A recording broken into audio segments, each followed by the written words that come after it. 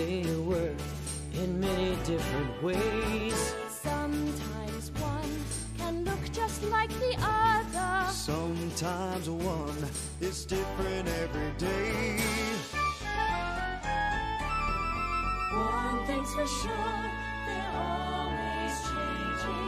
One thing's for sure, we don't know why. All that I know is when I'm grown up, I'll be the size to look them in the eye. Things they come in different shapes and sizes. Things we find, and many are quite rare. What I see, it looks just like a circle. What I see, it looks just like a square. One thing's for sure, they're always changing. One thing's for sure, we don't know why. All that I know is when I'm grown up, I'll be the size to look them in the eye.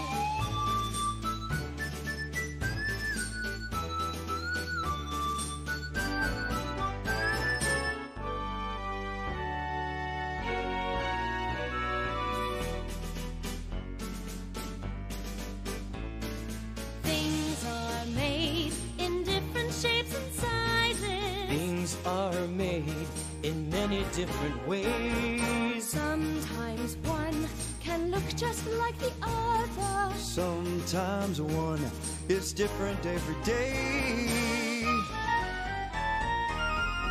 One thing's for sure, they're always changing. One thing's for sure, we don't know why. All that I know is when I'm grown up, I'll be the size to look them in the eye. I'll be the size to look them in the eye.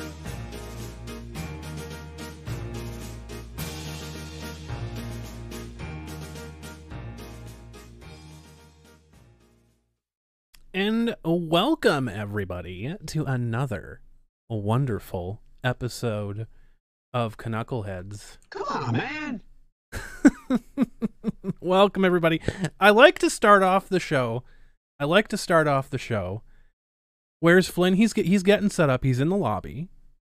I'm saying hello to everybody out there, the brand new viewers across multiple different beautiful countries that are joining us for the first time. Thank you so much, Samantha. Appreciate it. Quentin will be joining us very, very shortly. Don't worry. I'm just letting people filter in. I'm letting people come in. I'm letting people get in here. Come on, man. I'm letting people filter in, and it's storytelling time, right? Because there's a couple things I have to address before we really dig in to the stream today. So. Like as with anything, this stream was completely not thought up or scripted. I literally came up with the idea, I think, on Thursday. Wednesday or Thursday, completely just like popped into my brain. I'm like, oh, you know what? I'm gonna talk about some crazy stuff that's going on. We're gonna be talking about the mentality of people online, right? And And it just so happens that there was an individual that really took that to the next level, is actively trying to take this stream down, actively trying to take down all of my social medias. I really don't care, folks. I really don't care. Let me just be perfectly honest. I exist in a realm outside of the internet, right? I am a physical person. I live in a world. So I don't really care if people are attacking my socials, and stuff like that. These people do. So that was the entire purpose of the stream today originally, was because I wanted to dive into that topic and really give my background. Like I went to school primarily for art, but I did take psychology as a secondary, like as a minor. So like that was always something that really, it really resonated with me. It like really got interested in like the human mind and things like that. So looking at all of these different things and all this stuff happening, like towards Vic, towards Quentin, towards Johnny Young Bosch, a bunch of other people. 9. That funny part, Gav, that 9 dislike thing, that got nuked. It was at 35 dislikes and it got nuked down to 9. So there's a bunch of hate bot accounts that got swept off the internet. So, one from Ron, the rest from the clown bots. So yeah, I wanted to talk a little bit about that today, and give a little bit of my thoughts, and kind of I don't have the PhD, obviously.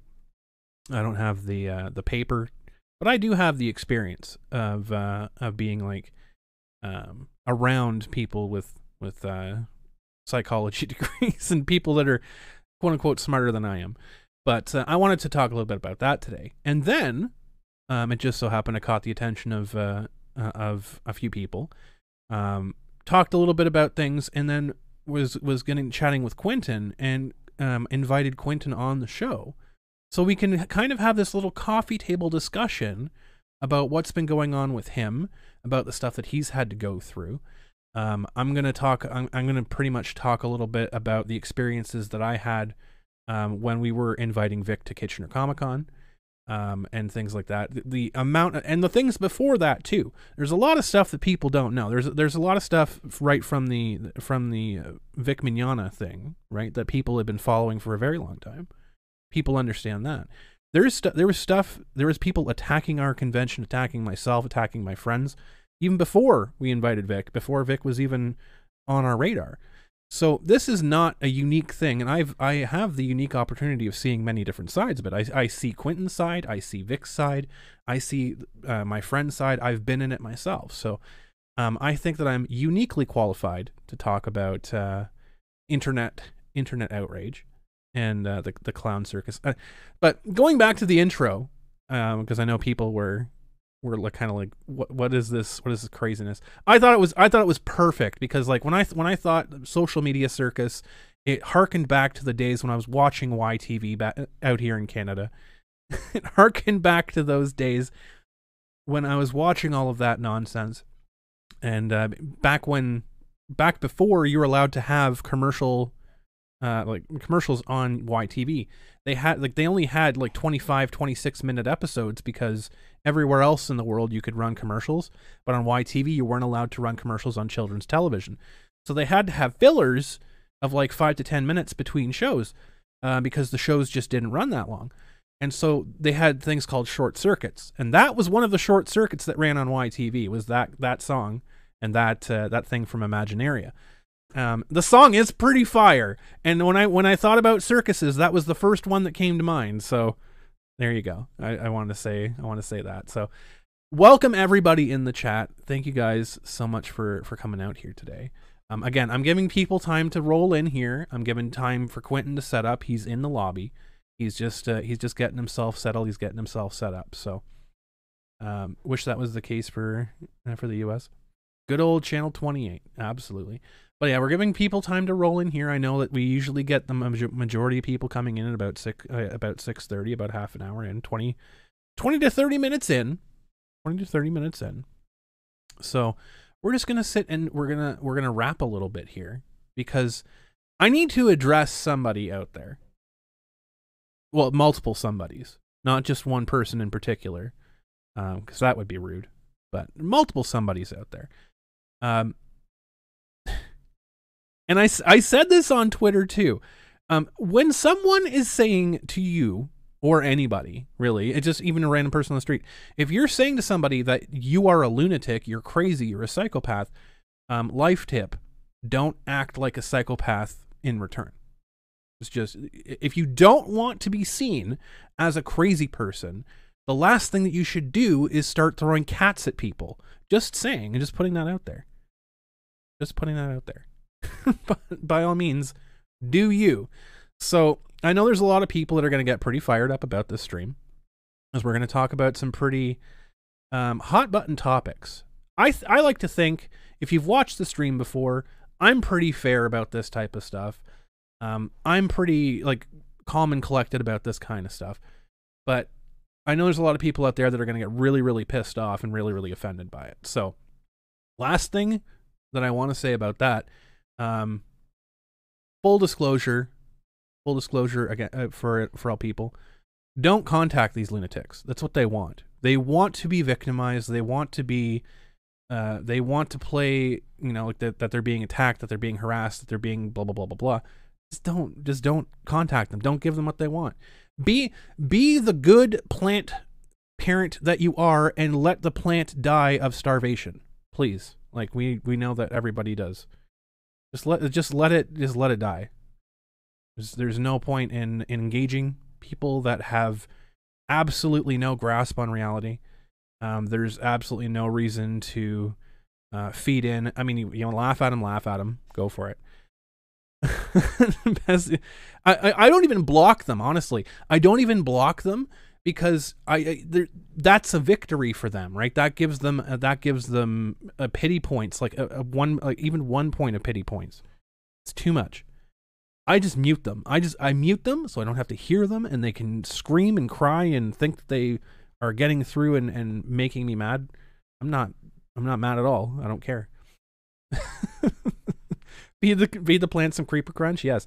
Phoenix Animation's in the chat. CG Metalsmith, Phoenix Animation. Hello. Welcome. You're absolutely amazing. Phoenix Animation is doing a couple of I think it's Kickstarters or Indiegogos right now. I don't remember which, but has a couple of really cool projects going on. You should go check them out. And go check them out. Galden and Reclaiming Zandara. Reclaiming Zandara and Galden are the two projects. Yours truly is going to be a character. Well, one of my OG characters actually is going to be a character in Galden. But yes, looking forward to hearing some from this gentleman. You've been trying to skim the document. Hopefully hearing his interview will provide some insight from your perspective. Absolutely, Ken. I am very excited that you're here. Thank you so much for joining us. Ken, for those of you who don't know, Ken's counseling couch in the chat right now. Ken is an actual therapist. Like, Ken is a real card carrying. I don't know if you can sign prescriptions. I don't want to mischaracterize you here, Ken.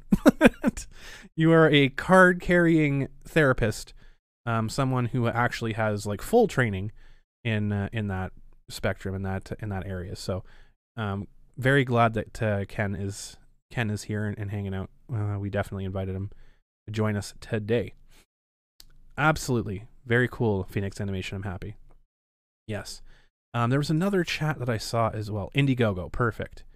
What the heck? I saw somebody say something and I wanted to address that. I can't see it anymore.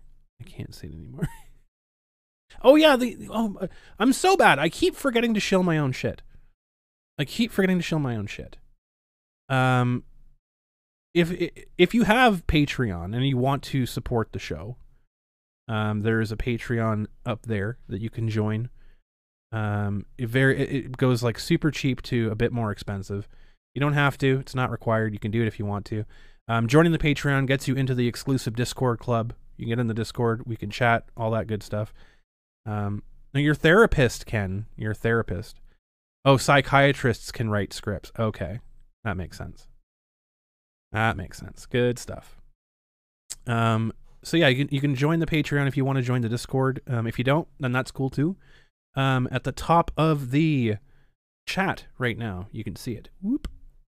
Top of the chat, there is a link that you can click if you want to super chat, because we're so close. I think we're like 150 officially away, because like right now, it's there's some like weird thing with YouTube where it's kind of between subscribers. So like it's showing my subscriber count is like 810, but for myself under the thing it's showing 850. So I'm like 150 away from 1,000, where I can get like actual real super chats and YouTube can actually make money off of me, instead of y'all having to go to StreamYards or Stream Elements and pay me that way, if you want to pay me. But anything over $1 will basically trigger a super chat. And the lovely the lovely AI Bella will read your super chat for you if it's not too spicy. So all of the housekeeping out of the way. I'm just going to check in. Quentin, if you're ready to come in, just give me a thumbs up and I'll bring you in. If you can hear me. Awesome. He is ready. So, without further ado, the guest of the hour, or the guest of the day, I guess, or more of that, Mr. Quentin Flynn, welcome. Hey. How are you doing? Glad to be here. How you doing? Doing well. I'm doing well. Awesome. Just adjusting this fantastic setup. No problem. Hey, you're looking great How's, today. The audio okay? Yeah. Well, thank you. So are you. Awesome. Thank you. Grateful to be here, Chris. It's my camera. My cameraman. It's okay. Roxas. It's perfectly fine. Get it together. We're a stream of Boomerang, so this is perfectly in line with what we have here. So it's all good. Perfect. The video's on delay. Normal. You're probably hearing the YouTube and not the StreamYards. If that's I have that muted. Yeah. Oh, that's so weird. I just know that you're frozen for me on my camera. Oh, you're back live. Yeah, back live. Live Boomerang here. Yeah. It's so strange because I can kind of hear myself, so I think I'm coming through your computer and not your earbuds. I think you might have muted the YouTube. That's weird. Let me check that. Well, YouTube's off. How about now? I can hear you perfectly fine. Can you hear me now? Yep. Can you hear me? I okay. hear you. Almost real time? I do. Okay. I think so. I mean, it's real time to me. Occasionally I hear a delay of myself. You can hear yourself? Yeah, a delay echo in the background. Oh, okay. That must be your YouTube. If you're on Chrome, you can mute the tab. If you right-click the tab on YouTube and you can mute the tab, then it'll probably help you from hearing yourself. Well, I shut down the laptop, so just the phone now. Oh, it's just the phone now? Perfect. Awesome. Yeah. Good stuff. Well, first of all, I wanted to introduce you to our fans here. Thank you, Action Toys, for the $1.65. First of all, I wanted to introduce my audience here to you. This is Quentin Flynn, folks. If you're not aware of him, I mean, where have you been? Living under a rock, mostly. But he's been in so much stuff. Like so, and admittedly, I'm really bad at keeping up with. I'm really bad at keeping up with who voices who and what have you. I know that you voiced Axel and Lee from Kingdom Hearts. I know that you voiced Raiden in Metal Gear Solid. All of that stuff. I took a quick gander over all of your body of work, and I'm like absolutely amazed on some of the stuff that you've done work on. And I have a bone to pick with you, sir. I have a bone to pick with you. Okay. Because I recently, because I'm a huge Mass Effect fan, like a really big Mass Effect fan, and I just got the remastered version, and I've been playing. I was playing that like all last week, and I'm getting to the nitty gritty of Mass Effect 3.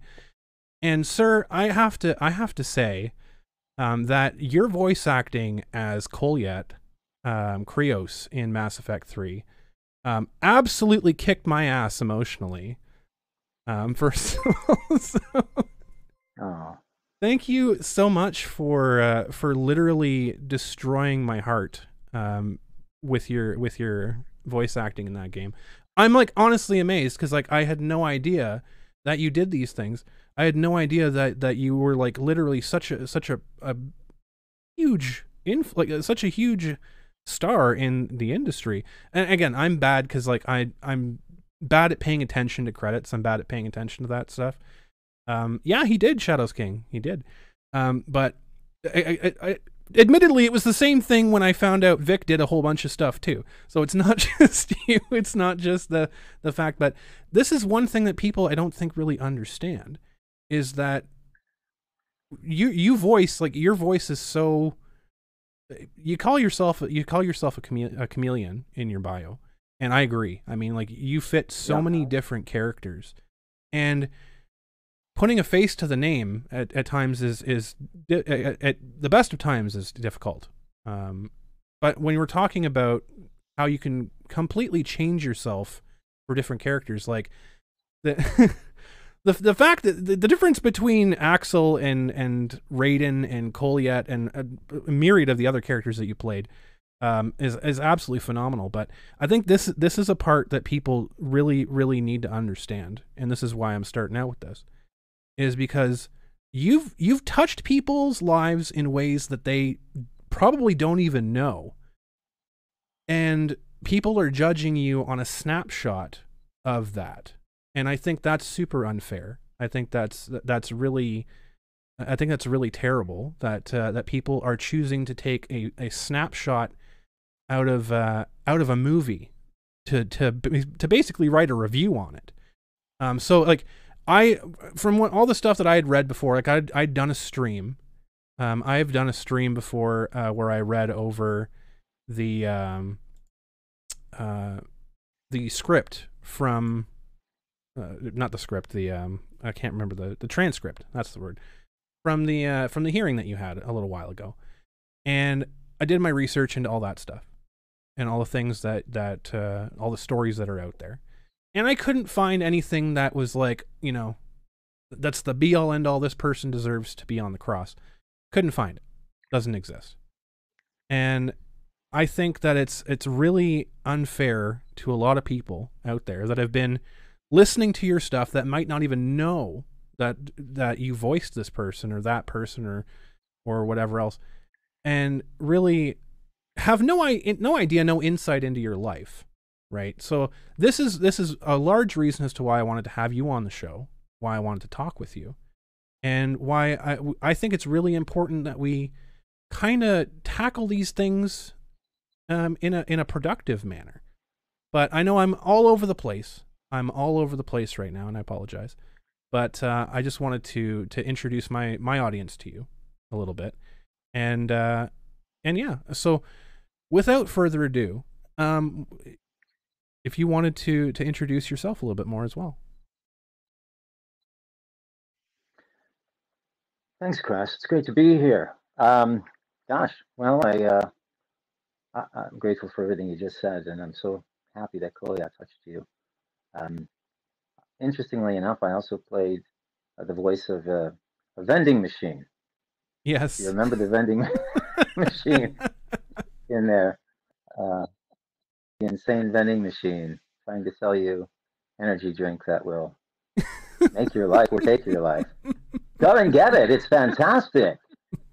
And those, as a bartender, there are various roles. When they get us for video games, they'll get us for a lead role, and oftentimes they're allowed to have up to 3 characters from us. The same in animation. That's so we'll do other incidental roles, and oftentimes, they might list it on our contracts, but when it comes to IMDb, they won't get up there. Right. And IMDb started a number of years after my career started. I mean, I started in Los Angeles in 1988. But in terms of animation, video games, anime, things really took off in 1993, although I've been doing voiceover since 91. So, depending on who you talk to, it's a 28 to 31 year career. And it really hit with replacing Nathan Lane as Timon in the animated series Around the World with Timon and Pumbaa. So cool. So, that went a crazy casting of casting call of about 100 actors, down to 25, down to 8, down to 3, down to me. And I was, pretty green at the time and young and fresh and didn't know what to expect. And suddenly I'm working with Disney and, doing this character and just having the time of my life, was a real challenge to try to infuse Timon with the spirit of Nathan Lane. And you're doing an impression, but you're also bringing yourself to the character. And I've spoken to many people afterwards, over the years at conventions, specifically when I was in New York a few years ago, New York Comic Con, and a couple writer producers came up and said, we loved your version, we loved what you did, and we thought it was fantastic. So I was very grateful for that. And after that, I played the Human Torch in the Fantastic Four in '94. Flame on! And then '96 was The Real Adventures of Johnny Quest, which came from guesting on that series. And new producers came in for season 2 who wanted to honor the original Quest series.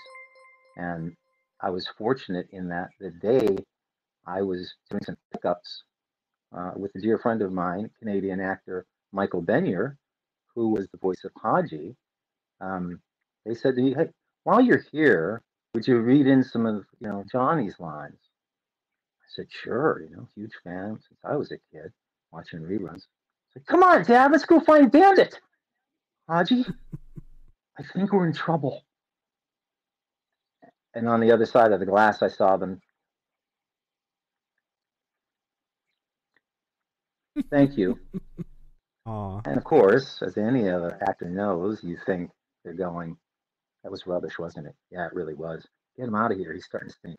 "Thank you." And instead, within a few weeks, my agent called me and said, "You're the new Johnny Quest." That's fantastic. Mom, So that's where it kind of started in terms of the voiceover world, and gaming came after that. Was Spider-Man and Marvel's Ultimate Alliance. Was Venom and Spider-Man friend or foe? Then was Sheldon, Don Prima, and Sheldon's creation, Super Shell, for My Life as a Teenage Robot for 3 seasons on Nickelodeon. Guested on Animaniacs, Johnny Bravo, Freakazoid, Angry Beavers, all kinds of stuff. There was even a Mad cartoon based on Mad TV where I voiced Tom Cruise. And then suddenly gaming really took off. And I went from this character, Mr. Fossey, on Monkey, was it Monkey Island? Maybe Treasure Island. I forget. The Curse of Monkey Island?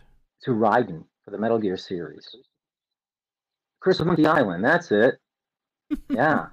And I was like, what's this video game voice acting thing? I mean, no one knew at the time. You have to imagine that there was a time before voice acting for games, as we all know. And then they started to get into character development, story development, and which was fascinating, and came Axel. And when I was auditioning for that, the director had directed me on Johnny Quest. And so when I was auditioning, she says, "Quentin, I want you to give me an older version of Johnny. He's not as naive or earnest. You've got that edge, so give him a little edge." So I gave him the edge, made him a little sarcastic, and it was closer to my voice. And that was strange for me because I've been an impressionist and doing impressions since I was 8. So I thought, when you get into character work, that's all you'll ever do. You'll never do anything that sounds like your voice because it's uninteresting. And here we are all these years later where people say to me, "I love your voice." What is my voice? And over time, in life and in acting, as we peel away the layers of the onions as people, if we're doing any work on ourselves at all, they've finally come together and congealed. So now I can be me for auditions and just act instinctively and give them what they're asking for without having to do an impression of somebody else. I'll do variations, just as I did in Guild Wars 2, where I played a Brit who sounds more like Paul McCartney these days, and I've done Sir Paul in a few movies, That's the Thing. And there was also Rex's Rage Spear, give me some mead. And then gosh, games like Minority Report, uh, Star Wars, The Old Republic, and then anime. Suddenly that came about. I had no idea what that was. Created voices for Naruto as Iruka Sensei. I was the original Deidara. And then Town for Bleach. Gosh, uh, so many others, hard to count. And then it's kind of continued with that. And as an actor, you move from one project to another, and the games or the series come out much later. Mm-hmm. By the time they come out and the fans have an opportunity to see them, enjoy them, play them, I'm on to other things that won't be coming out for another 6 months to a year, 2 years, 3 years. Um, and I had a grand success. So Henry Cooldown in, that game that we all know about, No More Heroes 1 and 2, which brought me to Dublin. And when they asked me to come out to see the crowd, they gave me a standing ovation.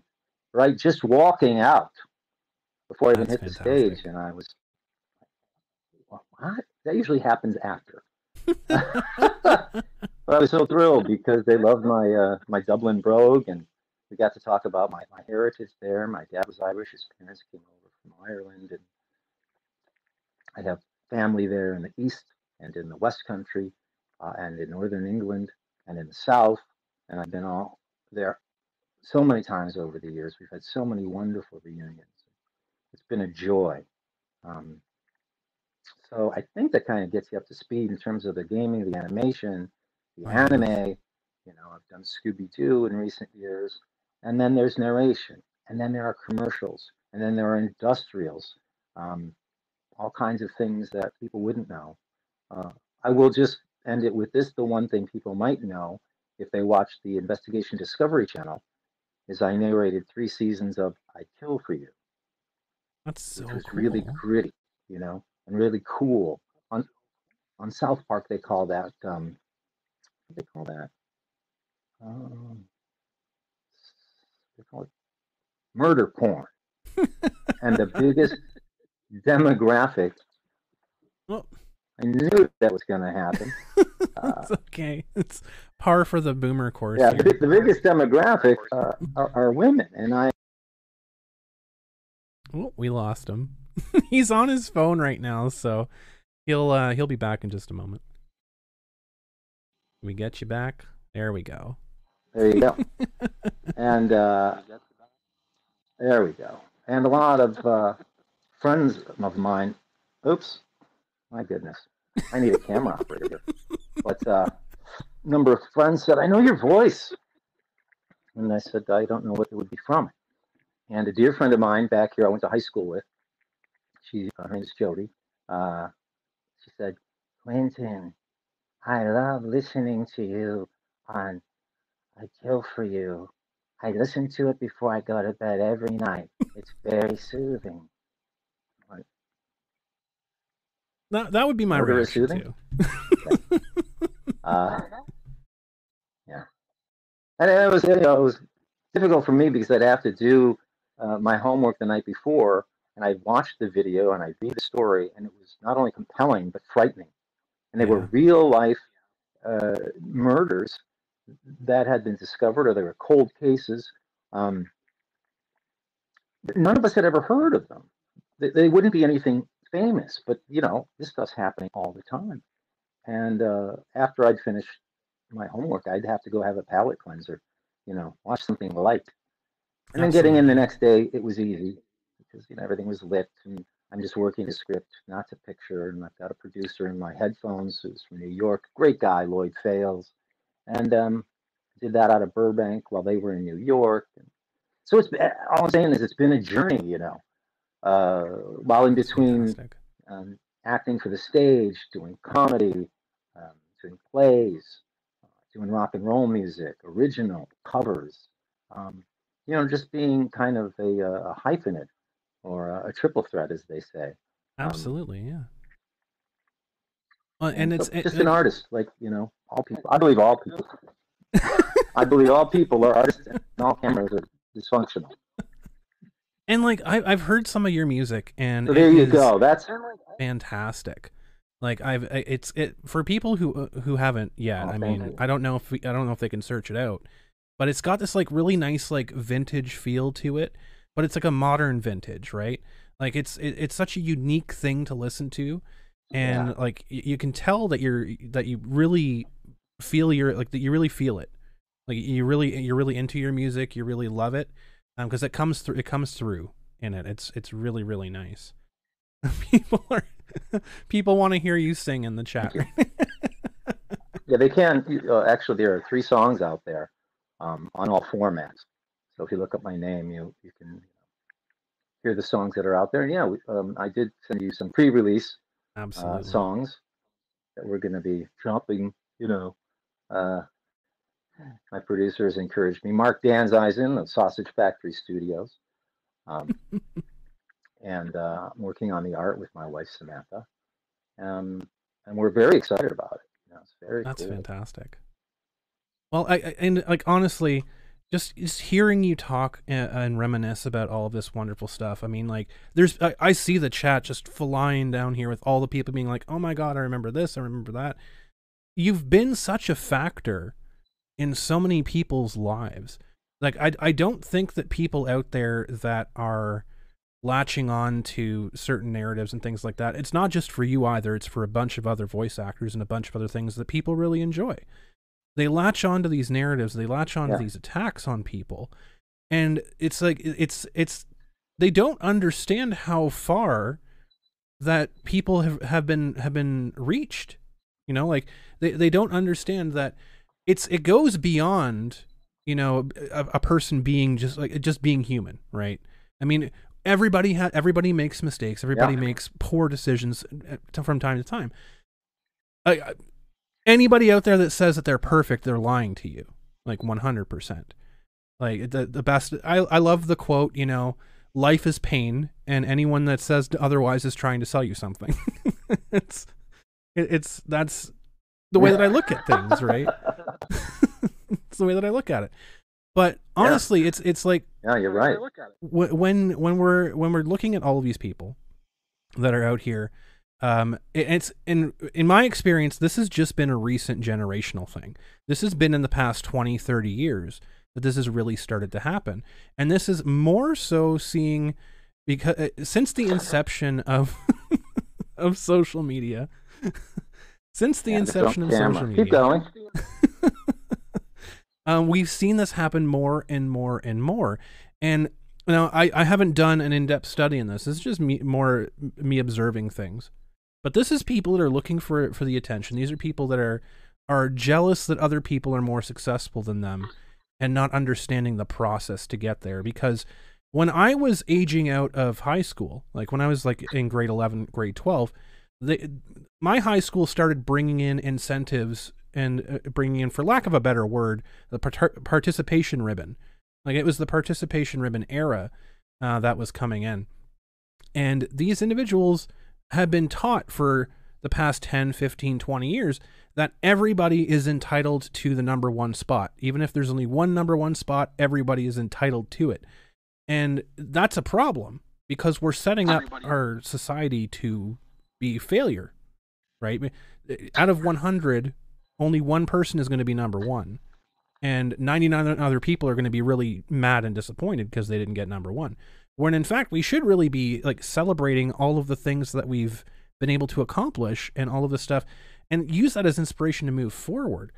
And just looking at your body of work, it honestly shocked me when I was looking at it last night, because I was just like, holy shit, like he's not just Axel, he's not just Raiden, right? He's done like all of these things, from small roles to big roles, all of this stuff, and here we are, have a group of people that are acting out of an emotional space, out of a space of being hurt, out of a space of being either jealous or ignorant or what have you, and they're trying to tear down a body of accomplishment instead of you know, being like, okay, well, that maybe person X did something bad once, but that doesn't mean that poisons everything else, right? Because I mean, for the one bad decision we make in our lives 40 years ago, 50 years ago, 100 years ago, is that enough to erase all of the good that's been done as well?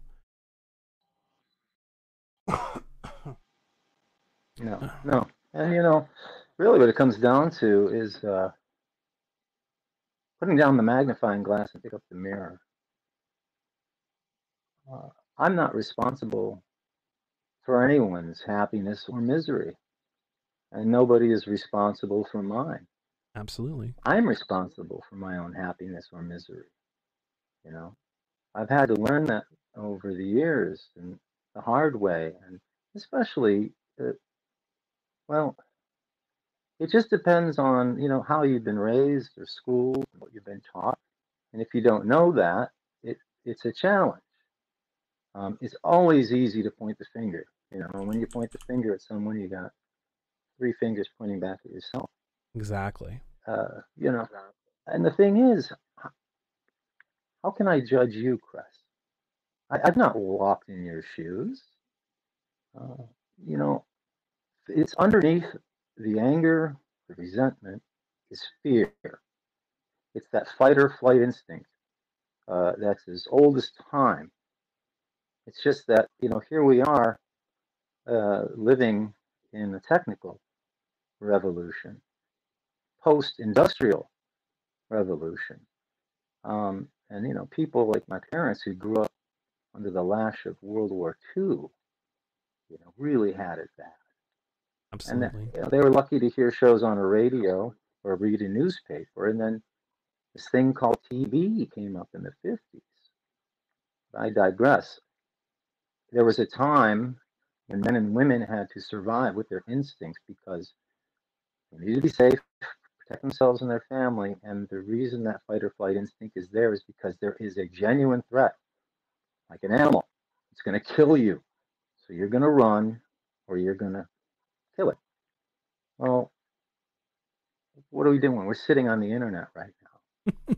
And anyone who's watching or listening to this right now, look at where your feet are. Look at your head. Do you have a roof over your head? You've got a computer. And we can relate and we can connect like all over the world. It's bizarre. And it's not the norm, you know. It's It definitely can not be natural. a good thing, or it can be a bad thing. Yeah, it's not natural. It's not natural. Really, we're doing TV, and I studied that in university and learned how to edit, learned how to shoot with heavy gear and cameras in the studio and in the field. Here with a camera, like, you know, the newest iPhone or any newer version, you can create your own films. You can be a movie maker. You can be an editor. If you want, you can be your own star.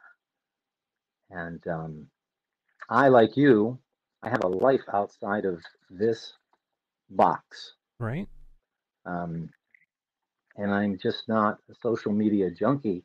I'm encouraged to, you know, produce content or release things. But I only do them, especially more recently, when I feel compelled to. Mm-hmm. You know, a dear friend of mine, Michael Scott, our dear brother, is in the hospital after having 2 brain surgeries. Oh, He's wow. fighting for his life, and he doesn't know how much time he has to live after they removed a tumor. He could have 6 months, he could have 6 years, he could have 6 days. He's terrified. Mm-hmm. And we've all been there for him, and I put it out on social media for people's good thoughts and prayers, and people have responded in kind. And then on the lighter side, you know, it was Iruka Umino's birthday, or Iruka Sensei. And so let's celebrate it, put it out there. And I received messages from so many people who said, you know, he was not only a mentor, he was a father figure to me. And I've only heard that in recent years, and that's mind blowing. Like I can't wrap my head around it because I'm on the inside looking out. But I get it because for me, you know, Gene Wilder, who played Willy Wonka and was in Young Frankenstein. Fantastic. Was kind of the ultimate father figure for me. Elizabeth Montgomery, who was on Bewitched, she would be my mother of choice. Even though I love my dear mother. And the Beatles, I wanted to be the Beatles. And I had dreams of being the fifth Beatle. I also wanted to be Jerry Lewis, and he inspired me to do Sheldon. And that is to say that everything I watched inspired and influenced me to do what I'm doing now since I was a child. But I've had to do it in real time, in real places, with real people, and face real rejection. We're talking about the things that I've done, never mind, the thousands of things that I was not selected for. Going back to the topic, though, of instincts, people have instincts run wild if they're not put in check. And, especially with COVID and the lockdown, so many people have gotten worse. And the obsession to connect or disrespect, they're able to try to disable others to get some kind of a dopamine hit that's twisted. Absolutely. It's not joyous, and it's empty, and it doesn't last long. Love is the answer. That's what everybody wants. Oh, I agree. And it's very much, I think you hit a really good point that I wanted to hammer home. And you went out there and you learned, you took influences from everybody. You saw what was successful. You saw what you enjoyed, what you liked, what aspects of things that you found was entertaining or uplifting or, empowering. And you applied that to yourself.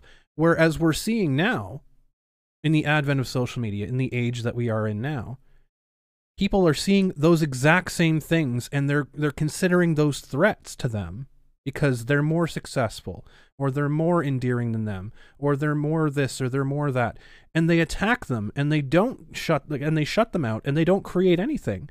Whereas the people that take in that stuff and improve themselves and use that to build themselves up and build others up, they create things. They create lasting impressions. Whereas now we have people who are so desperate to get that like on Facebook, to get that little notification on Twitter, to get those 10 views on TikTok. They are so desperate to leave a footprint, to leave a legacy behind, that they're blind to what actually creates that legacy. I agree. It's true. It's like there's an expression about the village virus or crabs in the cage. Crabs instinctively, when a crab tries to crawl out of a cage, they instinctively pull the crab down. Absolutely. And the village virus, is for anyone. It can be your family of origin, or it can be the place in which you live. Try going outside of it, as I did.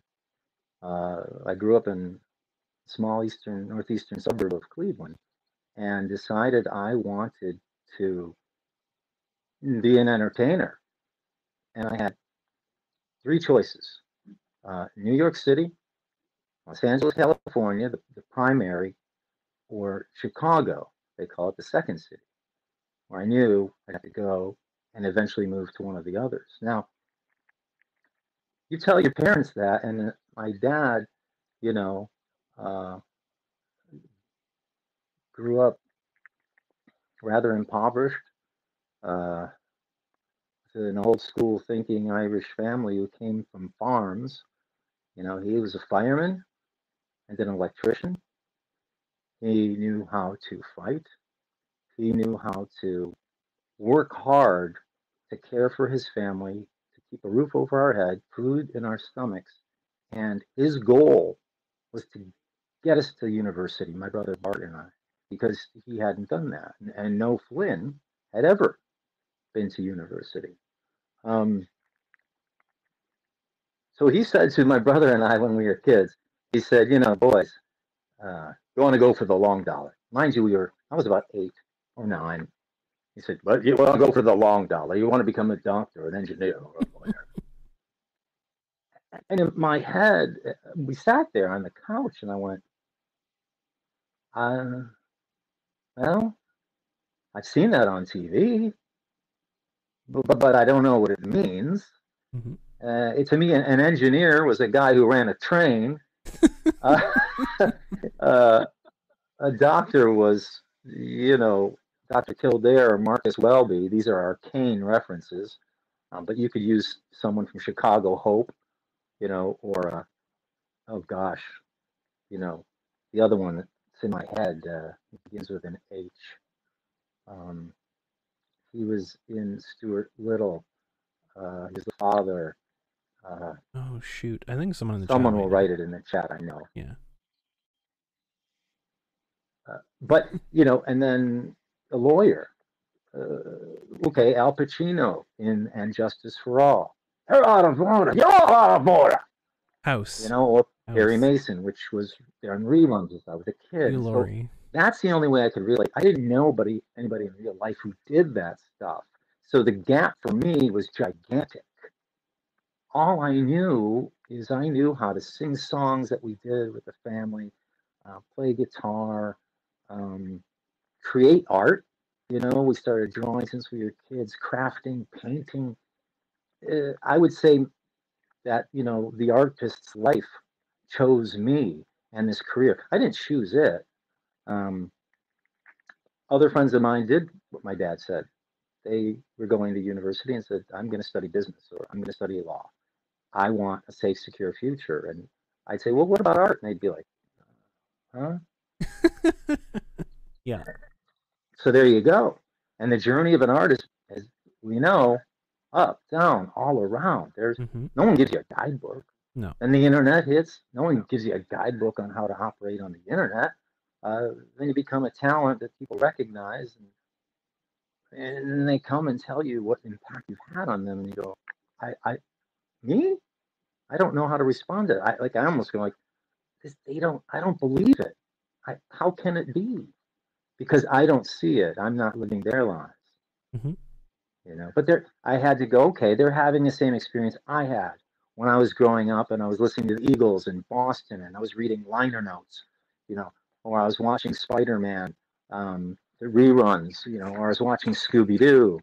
And I remember I went to like a car convention when I was a kid, and we saw Leonard Nimoy. Oh, wow. In Star Trek, and I was mind blown.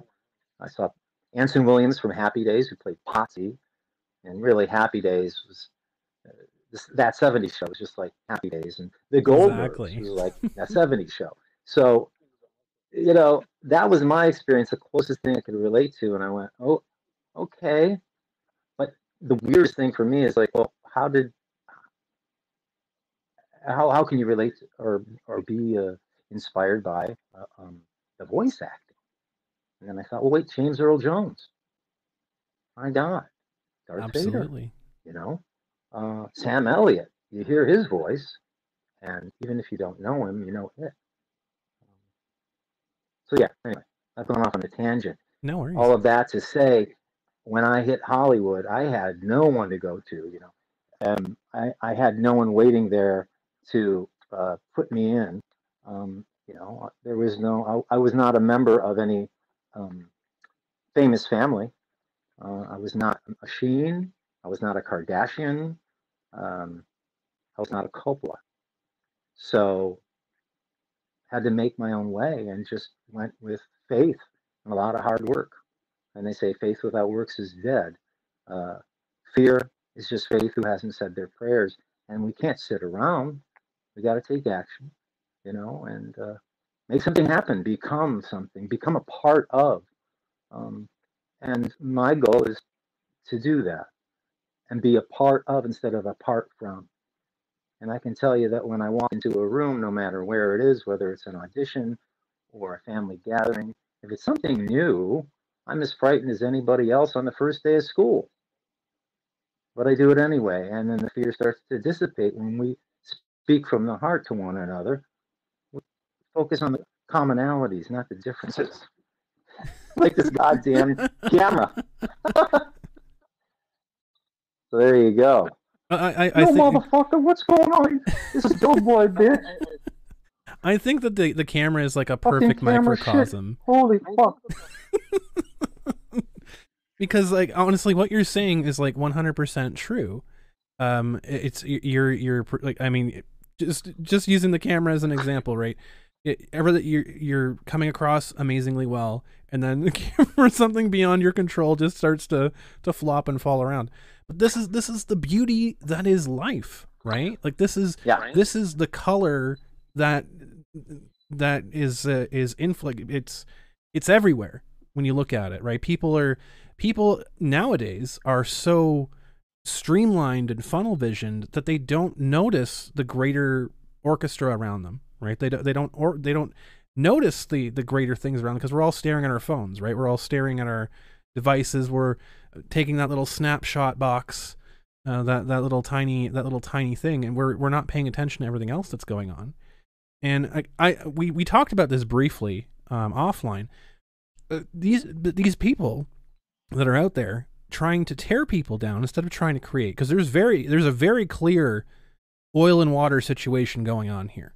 There's a large swath of people who are creators, who are successful, who go out and build people, who go out and build things and build, you know, ideas and build the future.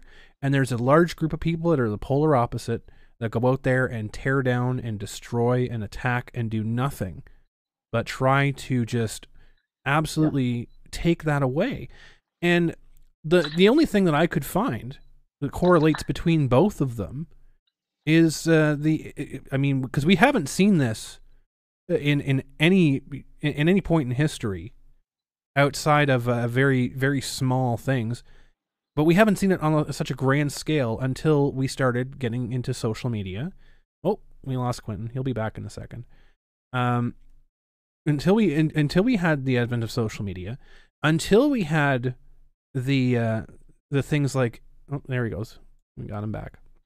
Until we had those things show up and have people have instant access to reinforcement, gathering together with people and that share the same like mind, which I think is great.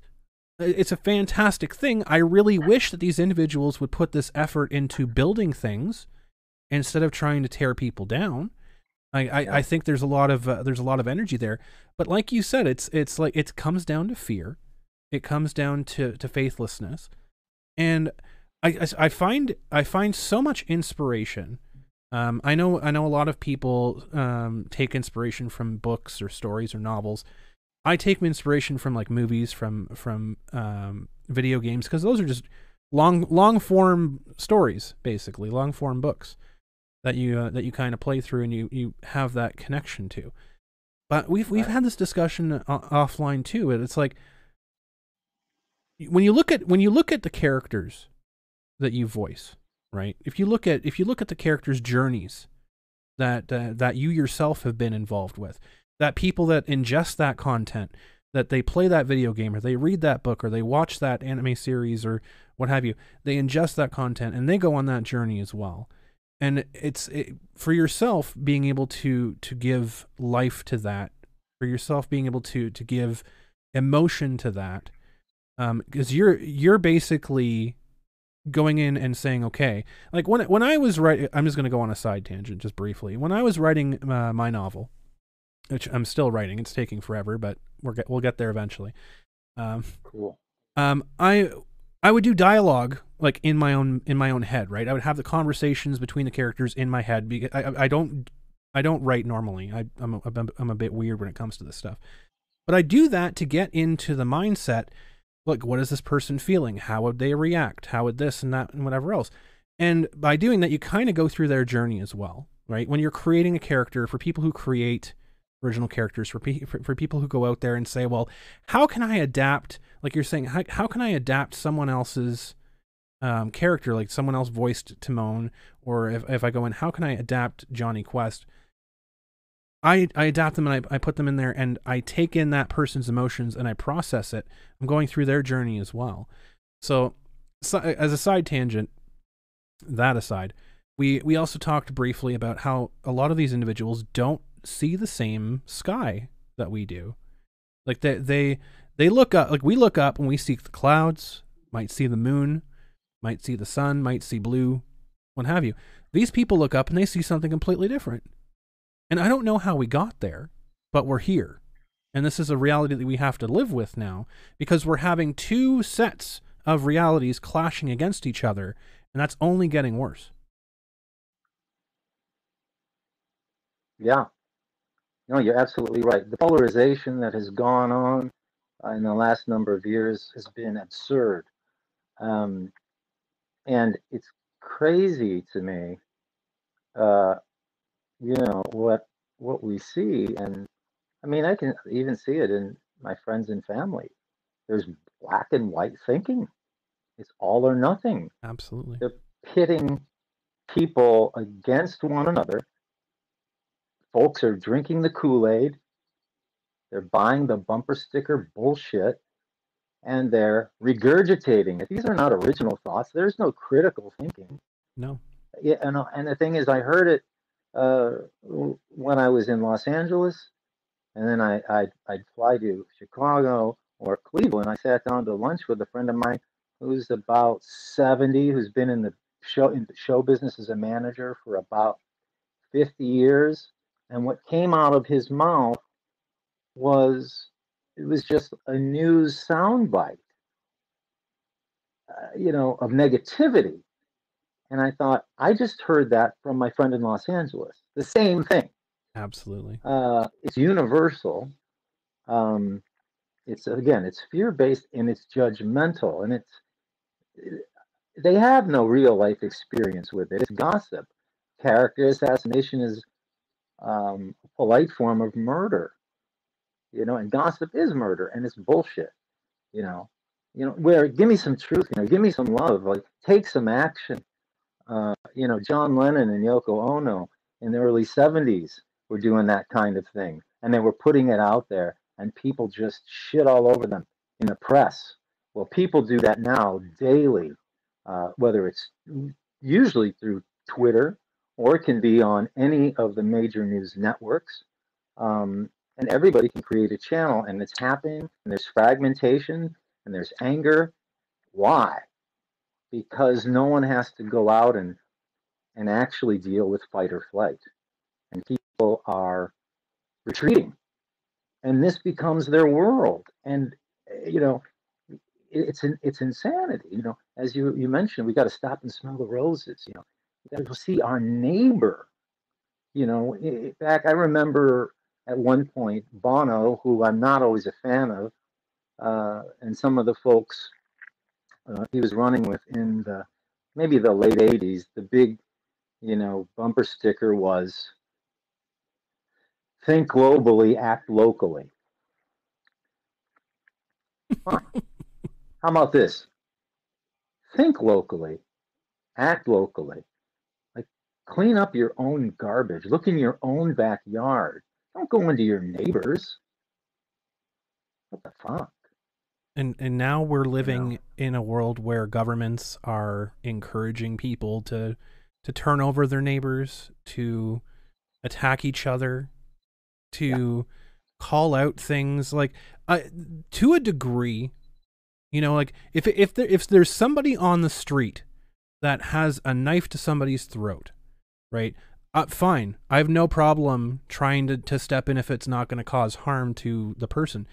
But if we're talking about two people having a disagreement, like, I don't know if you've ever seen the video of the two gentlemen on the street, and it was probably somewhere in Europe, where they started flipping each other off.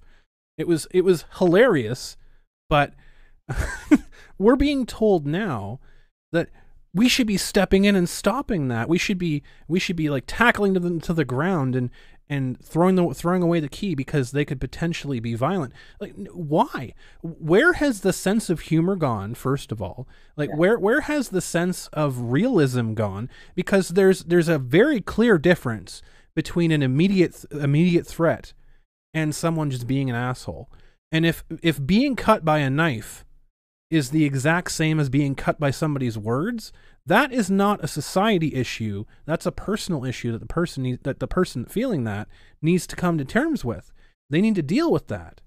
And I don't know where along the lines in the past 15 to 20 years we got to where we can't even vent opinions. We can't even voice displeasure with people anymore. Like, without either having to call them some kind of catchphrase or some kind of buzzword because they disagree with us, or without like completely trying to destroy them because we're mad about something. It doesn't make sense. Like the rationale behind that, right? I understand disappointment. I've been disappointed many, many times. I've been in situations where I've been physically assaulted. I've been in situations when I've been mentally assaulted. I've been in situations where I've had my feelings hurt. Everybody has. The point here is like we're kind of losing touch with the severity of things, right? It's people were so worried about, video games and television desensitizing violence and blah, blah, blah. That's not the case. I can watch a Denzel Washington film and understand that that's fiction, but there are certain people out there that think that's a documentary. Right. No, you're right. I mean, I know there's a particular film he did that I thought was terrific. He played an airline pilot who was drunk, right? Yeah. But he still righted the plane, and he saved a lot of lives, went through a lot of hell, and went through recovery. But I know that Denzel Washington is not a airline pilot with a drinking problem. I know he didn't destroy an airplane unintentionally. Give it 10 years and someone out there might say he did. I think you're right. What we're talking about here, is the hero's journey. Joseph Campbell writes about that. If people out there are not familiar with Campbell, I recommend you read him. And what you said about my characters with Ryden and Axel, they're flawed. It's a hero's journey. Exactly. It's They're not not good and perfect. bad. It's not like the sheriff and the bad guy who rules in the town. It's there's combinations of all for all of us. And speaking of the video you mentioned, sure, if there's a guy flipping off one guy and a guy flipping off another, and perhaps I didn't see it, but it sounds like it could have been a comedic thing. And today people think, well, that must be a hate crime. Put them away.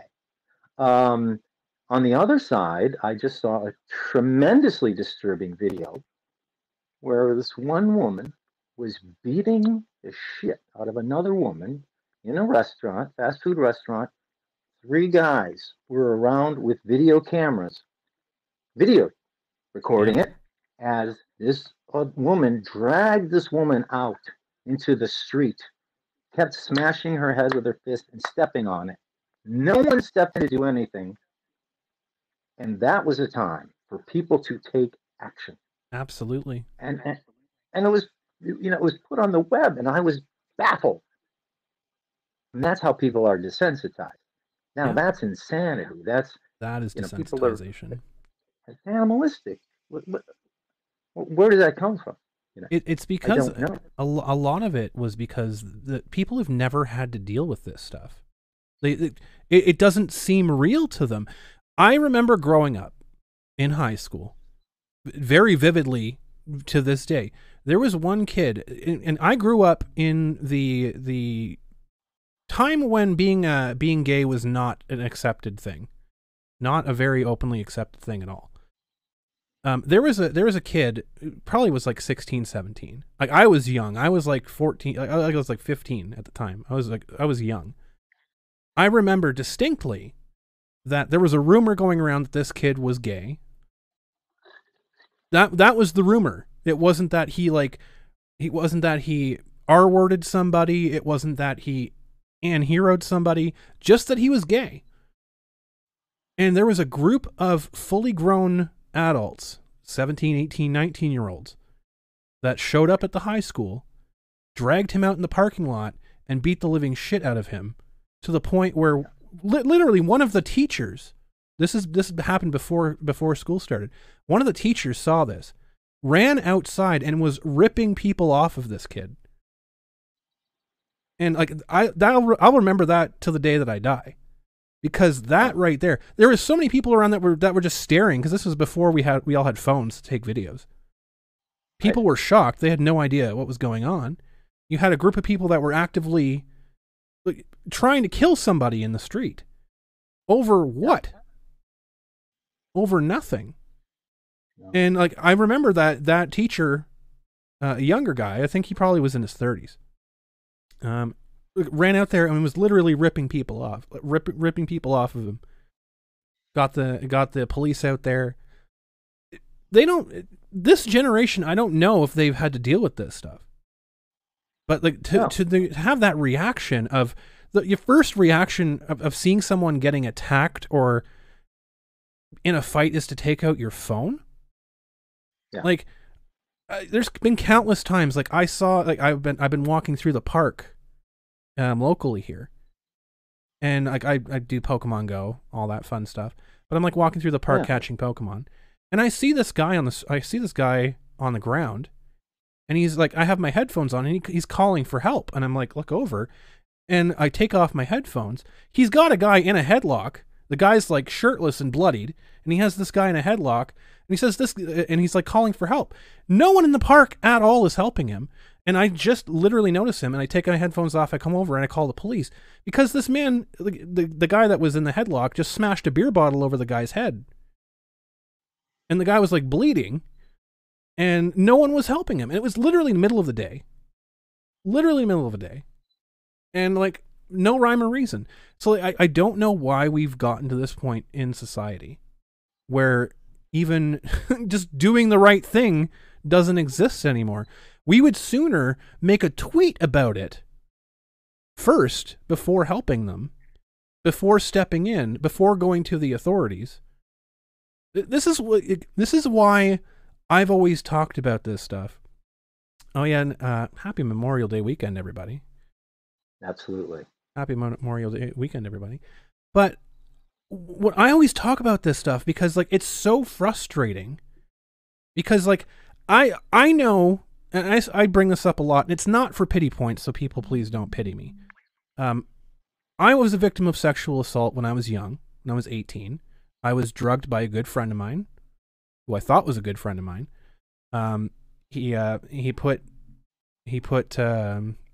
I think it was some kind of sleeping drug or something into my drink, and woke up the next day in the bed, no clothing.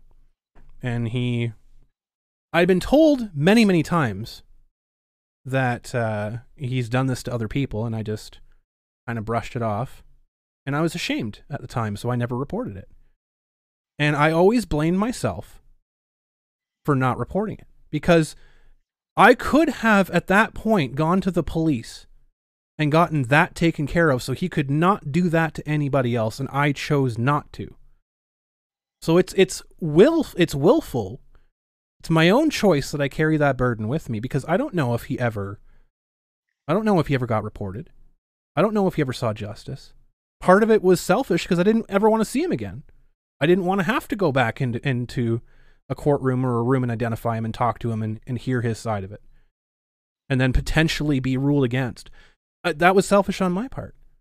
So for people out there that are going to come at me for my work for defending Vic, for defending yourself, Quentin, for defending other people, and say that I'm a sympathizer, say that all of that other stuff, whatever hurtful thing that they think is going to hurt me, which y'all can't hurt me. Been there, done that. Y'all can't hurt me anymore. Just say that. Yeah. They're going to say all that stuff. The fact of the matter is, I 100% had the chance to put an end to that immediately, and I chose not to. So when people are out there and they have an active chance to stop something or prevent something from happening, and they choose not to, that's why I advocate all the time. I don't care if you don't like the police. I don't care if you don't like lawyers. I don't care if you don't like your principal. I don't care if you don't like your parents. If shit is happening to you, you have that choice. Now, is it the right choice or the wrong choice to make a report at the time? Who knows? That's a choice that you have to live with. And to see all of these people out here that are making accusations against Johnny Young Bosch, Todd Haberkorn, Vic Mignogna, yourself, insert random voice actor here who's literally done nothing wrong. Years later, after people coming out and not only agreeing to it, but like planning and goading things on, like asking for a hug, asking for a kiss, asking for a photo, asking for, will you sign this weird fanfic picture of mine? And then 10 years later, all of a sudden, that's not okay. Yeah. That is not okay. Because if you were fine at the time, and then you look back at it and say, well, that was a decision I didn't like. That was your decision to make. That's not the fault of the person. Now, do I think that my situation, do I think it was the fault of the person? I mean, absolutely. He decided to put drugs in my drink and do what he did. Is it also my fault for not reporting it? Absolutely. Does that make what he did right? No, it didn't. And again, I'm not gonna name names because it's years later, and I don't want to be a hypocrite about things. I made my bed a long time ago with that situation. Now, do I say that people should never speak up ever about these things? No. I think people should speak up about these things, but they should also be prepared to show evidence of these things as well. If they want to talk about their bad decision or their regret or what have you, they have to talk about that as a bad decision or regret. They can't turn that around. They can't change history and say, well, I agreed at the time, but now 20 years later, I don't agree with it. So it's their fault now. No. Right. That's part of growing up. That's part of learning. That's part of being a human being. And I know it's kind of gone off on a tangent here. but you're right. I mean, everyone has a part to play. Yeah. Everyone has their own. We all, I've learned, I put myself in positions in life that later caused me to be hurt. I was, beaten brutally in high school by who was considered a bully and his crew. The guy had 100 pounds on me. He had a resentment against me.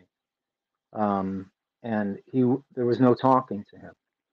That messed me up. I was molested when I was working at a video store. And I didn't even know it at the time.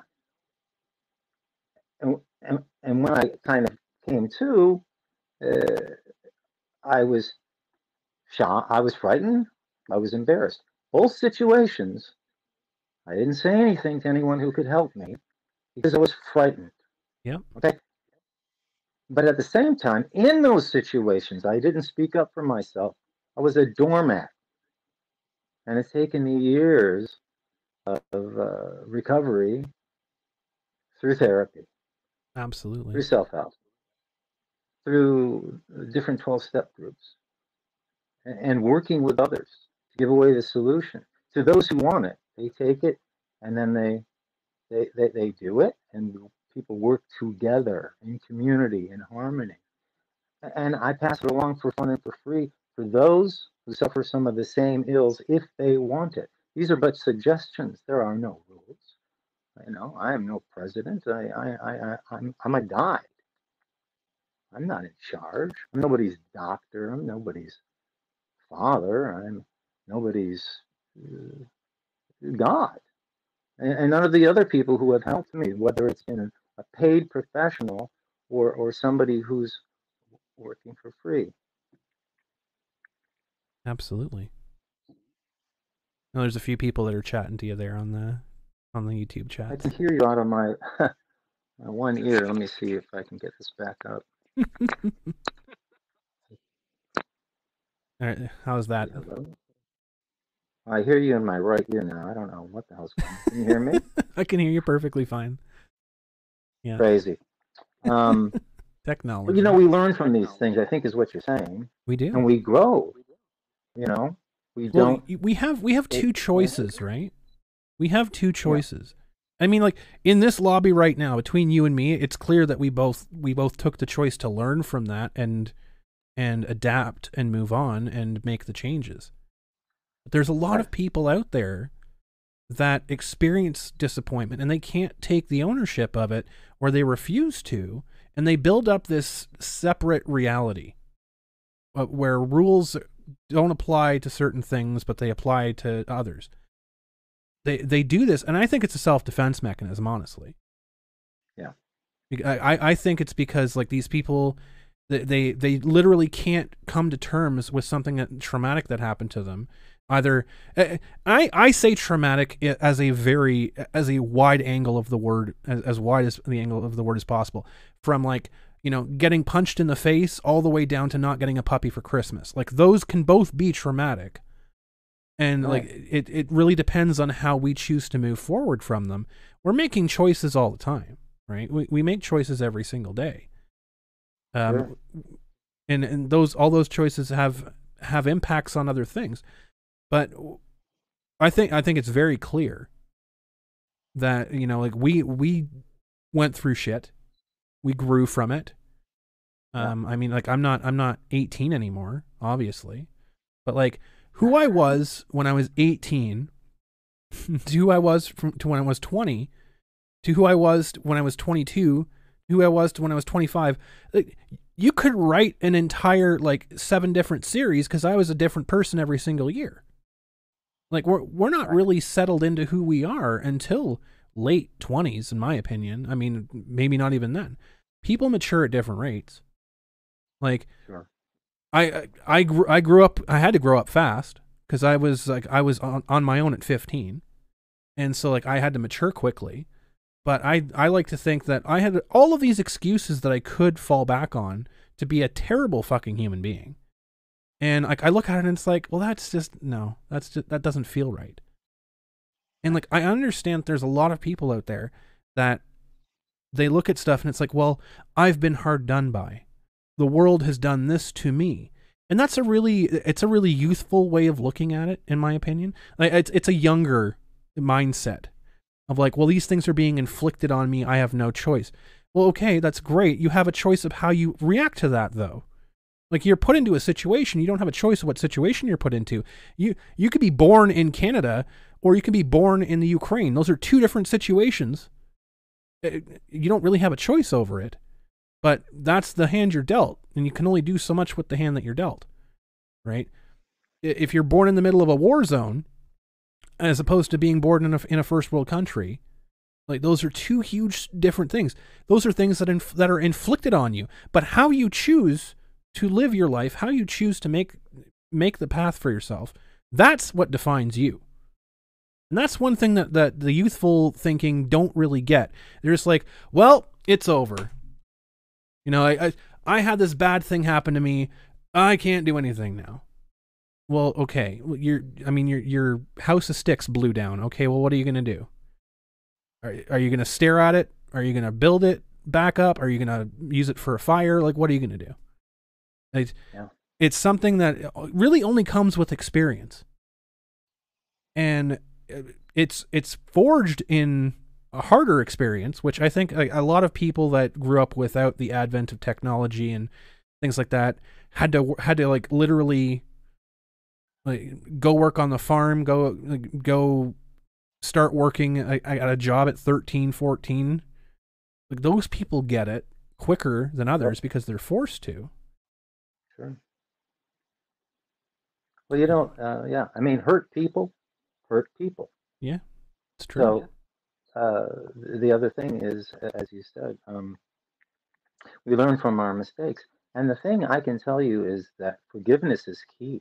Yes. You know, when I work with others and I have mentors who say, you know, Quentin, look, that's not happening today. You have to let go of that resentment. You have to let go of that hurt, that pain. You can't control this person, place, or thing. Let me ask you something. Was there any good in that situation or relationship? Whether it be romantic, platonic, family, professional, was there any joy? Did you have any fun? Were there any good times? Absolutely. Okay, well then how come you're demonizing and vilifying this person? You mentally want to kill them. You want to destroy them. You feel that's the only way that you're. That's insanity. Can you hear me? I can hear you. Yep. Can you hear me? I can't hear you, but we'll figure that out. Um, That's insanity. You know, it's about taking the actions, you know, and moving forward and finding forgiveness in our hearts. And it's not about revisionism. It's not about. Look, there's three things. There's the victim. There's someone who is surviving or thriving. Do you want to thrive? Do you want to survive? Or do you want to stay a victim? Do nothing. Make everyone responsible for your shitty life. And cry in your fucking milk. Exactly. And have a sewing circle of shit. You know? And post it on the internet. Go, he, she, it did this to me. And it's not keyboard warriors, it's keyboard cowards. Come out and talk. You know what I mean? You have you taken a hit? I've taken a hit. I mean a hit. Mentally, emotionally, physically. Get out in life and do that. You know? I mean, this cancel culture is bullshit. And the people that want to tear people down with guilty until proven innocent. In fact, they don't even want to prove them innocent. No, they don't. We have a law that says innocent until proven guilty. But based on my experience and what we've seen, you know, I've lost work. I've been demonized and vilified because why? Because I chose to remain silent, which is one of our rights. You know, and the hardest part was watching all of the slander and libel and gossip and false narratives and manipulation, just fucking despicable. Absolutely. Despicable.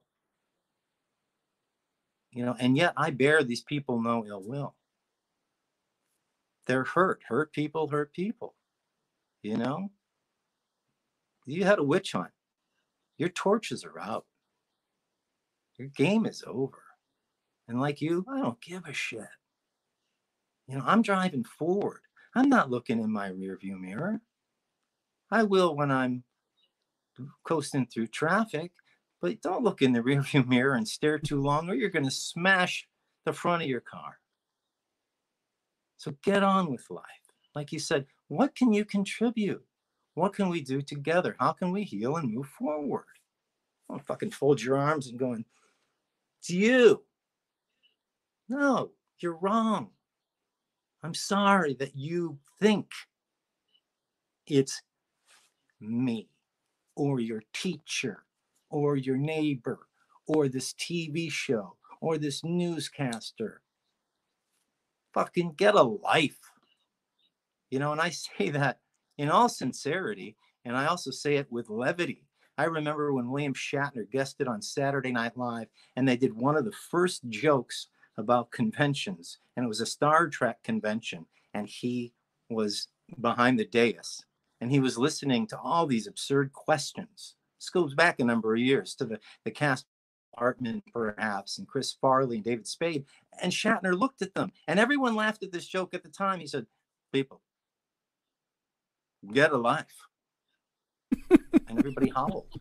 And of course, the people in the audience were not only gobsmacked, but in tears. Oh, yeah. Yeah. It's like, look, it's not trick or treat every day. And you can buy a phaser, but you can only put a battery in it. It doesn't work. And I love Doctor Who, but we can't time travel. I'd love to.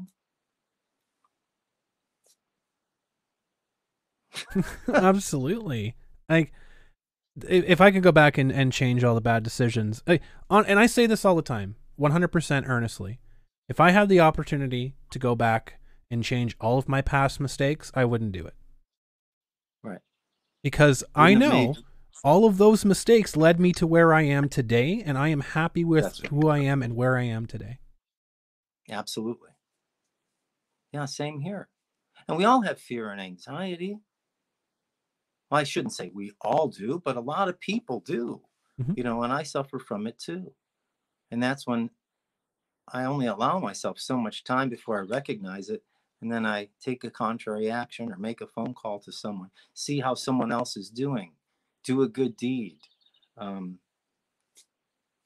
you know, and move forward. Absolutely. Yeah. No, it's honestly just watching the entire situation. I've made mention of this before many different times in many different places. Watching what you've gone through and juxtaposing it right next to what Vic is going through. Y'all are both going through something very similar. And the fact that when Vic came out and he said his piece and he took out his lawsuit, he went after people that were attacking him. The number one thing that everybody that was opposing him said, that all he had to do was just sit down, keep his head down, shut up, take his licks, and he'd be back in the industry before he knew it. And you have done that. You have taken that road that was recommended by the same people that are out there bashing skulls in and taking scalps. And they're mad at you for what? Literally, for what? Because like you did everything in your power to keep this out of the public eye. You've done everything in your power to be respectful, like publicly. You've done everything in your power to not encourage people, to actively discourage people from talking about things. Which the purpose of that is to move on, to leave it in the past, to just say, okay, it's done. But you have the same people that just told Vic and others, all you needed to do was just shut up and it'll go away. Digging it back up constantly. They have those same people firing shots constantly because they can't let it go. They can't let it go. And I largely think this has a lot to do because over the past 15, 20 years, the term gaslighting gets thrown around a lot, ironically, because these individuals have gaslighted themselves into believing that this is the reality. And like it's such a far stretch. Like just today I found out that my Twitter, my Spotify, my YouTube were all being reported to police departments in Germany and Finland and some other countries because of targeted harassment. Because I put because I edited an anime picture. Targeted harassment. And then the person that reported such things said it was ridiculous that I would talk about that on Twitter. Like, why would you admit to being reported to the police on Twitter? Because it's a ridiculous situation. Why would you report to the police that someone randomly on the internet took a photo and put a clown nose on it?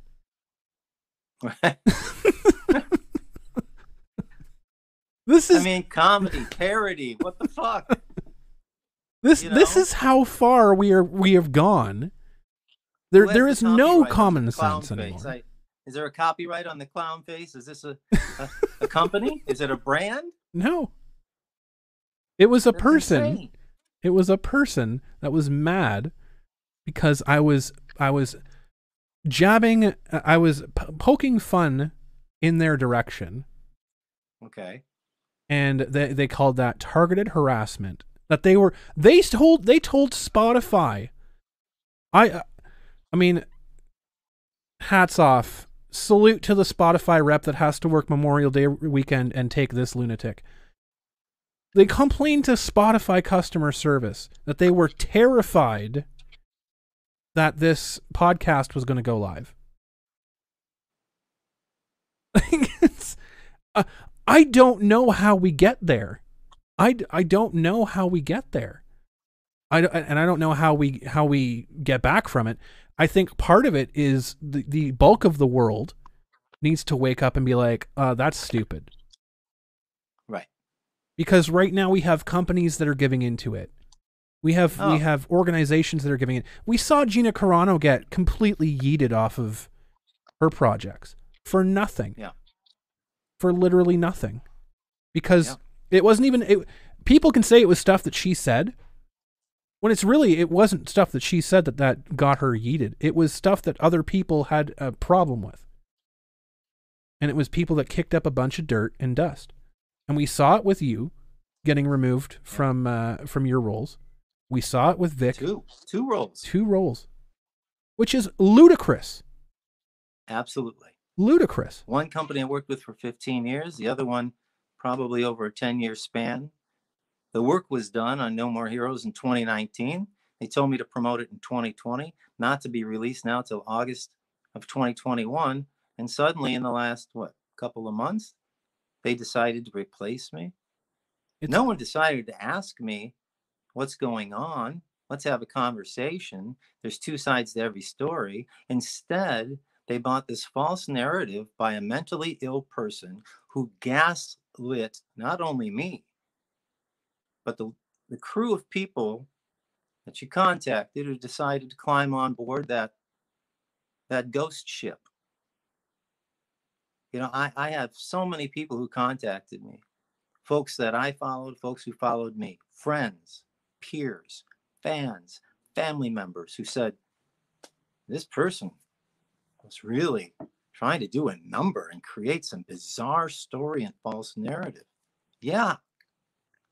It's called gaslighting, you know, and it was devious. And who has 24 hours of time, 7 days a week for 4 to 5 months to try to destroy a person's life? I even had one friend who drank the Kool-Aid, bought it, and tried to destroy me in the process. It turns out that all of that work that was done and created against me, it didn't happen overnight. It happened over a couple of years. Yep. This was a person with a vendetta. A slow burn. A vengeance. A hate goal. And Twitter did nothing about it. Yep. They were reported thousands of times because so many of these messages went against community standards. They did nothing. Yep. And it was disgusting. But everyone bought the false. I can't say everyone. A small group of people bought the false narrative. Those on board and other people on the internet who don't have a life. Exactly. Who said, that's got to be true. Oh, he's a disgusting pervert. What? Do you know me? Because that's not me. Yeah. It comes down to someone saying, poor me, fuck you, where's mine? And it's never enough. It's never enough. I can't give you enough. Nobody can give you enough. No one's going to give you what you want. What do you want? You want an apology? No, you don't. You want love. What else would you like? Would you like money? Is that going to help? No. What you want is 15 minutes of fame for doing absolutely nothing except trying to destroy another person's character, family, and career. It was devastating 100%. to have to live with that. And it's hard trying to crawl from the wreckage because of it. And the lies and the deceit and the cowardice of these people, they've achieved heights I'd never imagined. And it's going on all the time. And it's gross. And it's not helpful. It's not helping them in their lives. It does nothing. They're not getting anywhere with it. I hope they get help. I hope they get happy. I hope they find what they want. You know, find the career that they want, find the life that they want, find the help that they need, find the person they're in love with, you know, like I did. I found my best friend in love and married. Why? Because it was right. When your heart says it's right, you better listen to what it's saying. You know, I'm a seeker, and I've been a seeker for years. I've had my heart broken many times. I've been blown off more times than I can count. You know, but it's just like a job interview, as I was talking about with acting. It's about selection and not rejection. But when I was a victim, I used to say, I've been rejected again. They didn't pick me. Who did they pick? Screw him, screw her. Until I realized, no, it's about selection, not rejection. And if another person gets selected, it's because they're right. It's not because I'm wrong. So move on. Put the focus on something else and find a way to be grateful for that person and for yourself that it didn't happen, because chances are, you know, one door closes, another one opens up. Absolutely. And that's how we grow. We grow or we go. 100%. And it's just like you're saying, you know, we can be so wrapped up because we didn't get that one thing, or we didn't get that one position, or we didn't get that one job, but it just wasn't the right time for it. There's Right. times for things, because there could be like, oh, you get passed over at work for a promotion, but you also, like, 2 months later might have a better opportunity in a different city that if you took that promotion, you wouldn't have been able to take it. Like, Yeah. there's ways to go through it, and there's ways to look at it that can be a, you know, hard luck, poor me, or you can take the failure, you can take the rejection, you can take the not getting what you wanted, take that disappointment and turn that into something. If everybody ever stopped at the first time they got rejected, I mean, we wouldn't have like we wouldn't have what's his name, Dwayne the Rock Johnson. We wouldn't have a Kobe Bryant, rest his soul. Right. We wouldn't have superstars. We wouldn't have movie stars. We wouldn't have politicians. So, and then sometimes it would be nice if we didn't have politicians. Oh, I wish we But- did. You know, oftentimes people say rejection is God's protection. You know, whatever your concept of a higher power is. And also, people come into our lives for a reason, a season, or a lifetime. Absolutely. You know, are there people I wish were still in my life? Absolutely. Are there people that sometimes pop into my brain that I let live rent free, who upset me? Yeah. And then I recognize it and go, okay, it's time to let that go. And if that means talking about it with a closed mouth friend, or journaling about it, or praying it away, or getting out into nature, taking a walk, doing something nice for someone, or getting creative, then that's what it takes. It takes action. You know? Absolutely. My action for me, not against you, you know, and it's taking that leap of faith, you know, and if you feel the fear, do it anyway.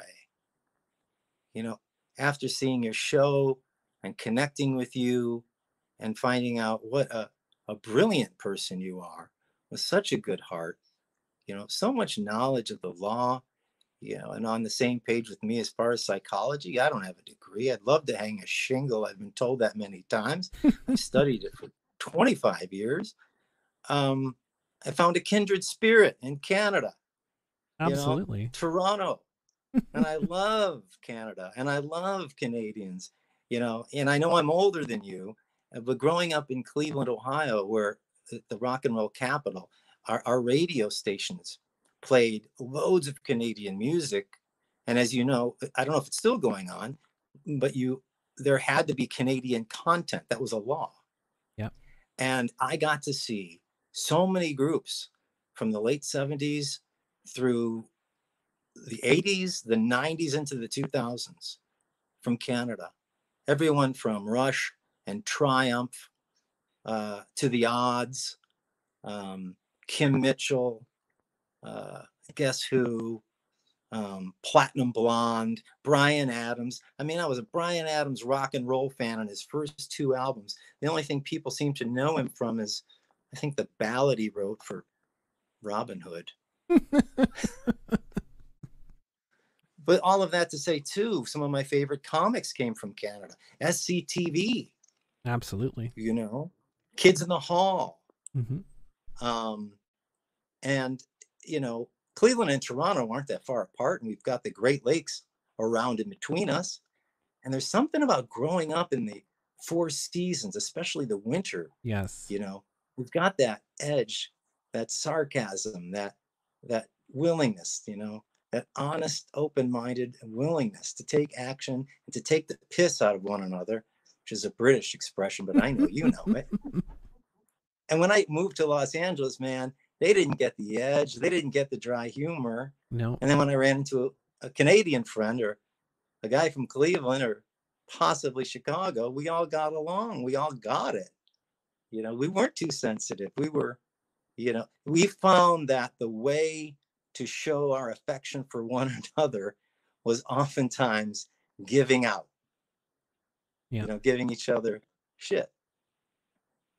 And after spending so much time in California, when I came back to visit here in Los Angeles, or back in Cleveland, and I started another band, one of the guys started hammering me with comments, and I was so sensitive. And he said, "What is wrong with you?" I said, "No, what's wrong with you? You're mean." And he said, "And you're soft. Lighten up. I love you. You've lost your Cleveland edge." And oh, Much Music. I'm sorry. I'm just going off on a Canadian tangent right now. Go right ahead. Matthew Good Band. Yes. Hello, Time Bomb. And if you don't know that song, look it up, listen. But I used to watch Much Music when I'd come back here for the holidays. So yeah, oh, Canada. Yeah, baby. Well, thank you for that. I appreciate all of that. I 100% agree. I mean, it's, yeah. I wanted to touch on one thing that I did notice that seems to be like a key line between a lot of these different things. Now, I don't know for a lot of these voice actors that are getting thrown under the bus here, what their religious lines are. But you yourself are a man of faith.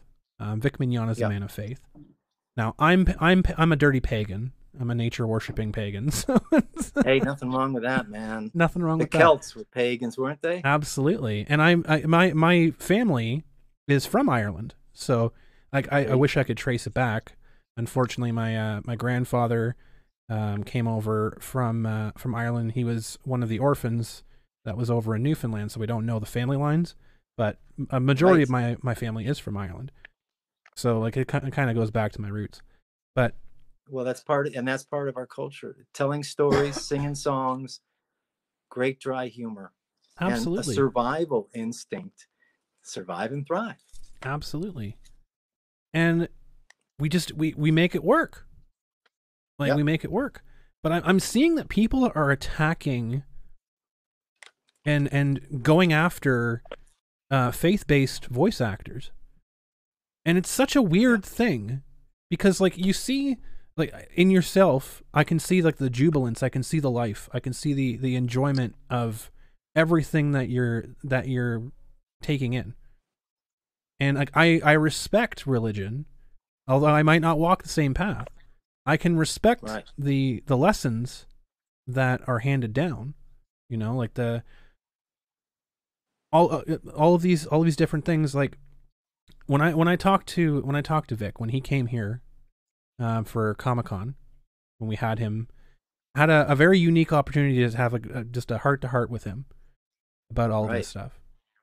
And I always told him, and like I'll tell you and like I'll tell anybody, is that, you know, from everything that I've heard, your God always tells you, like your teachings always tell you, that God will never give you more than you can handle.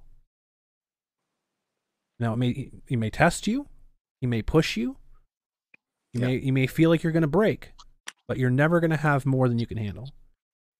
Yeah. And I really do think that there's a lot of people out there that are trying to test that. And I've known, And they are. I've known really, really good people that have lost that fight. There was one individual that was working on our convention with us for a number of years. Very good friend, very good person. And he would give the shirt off his back in the middle of winter to anybody who asked for it. Nicest person on the face of the planet. And he ended up losing his fight after he just couldn't take it anymore. He saw the ugliness for one too many times, and he was too tired to continue. Yeah. He would go out with he didn't care like what group you came from, if you were rich, if you were poor, if you were homeless, if you were what have you. He'd go out and hang out with you. He'd go out for tacos. He'd pay for your dinner, what have you.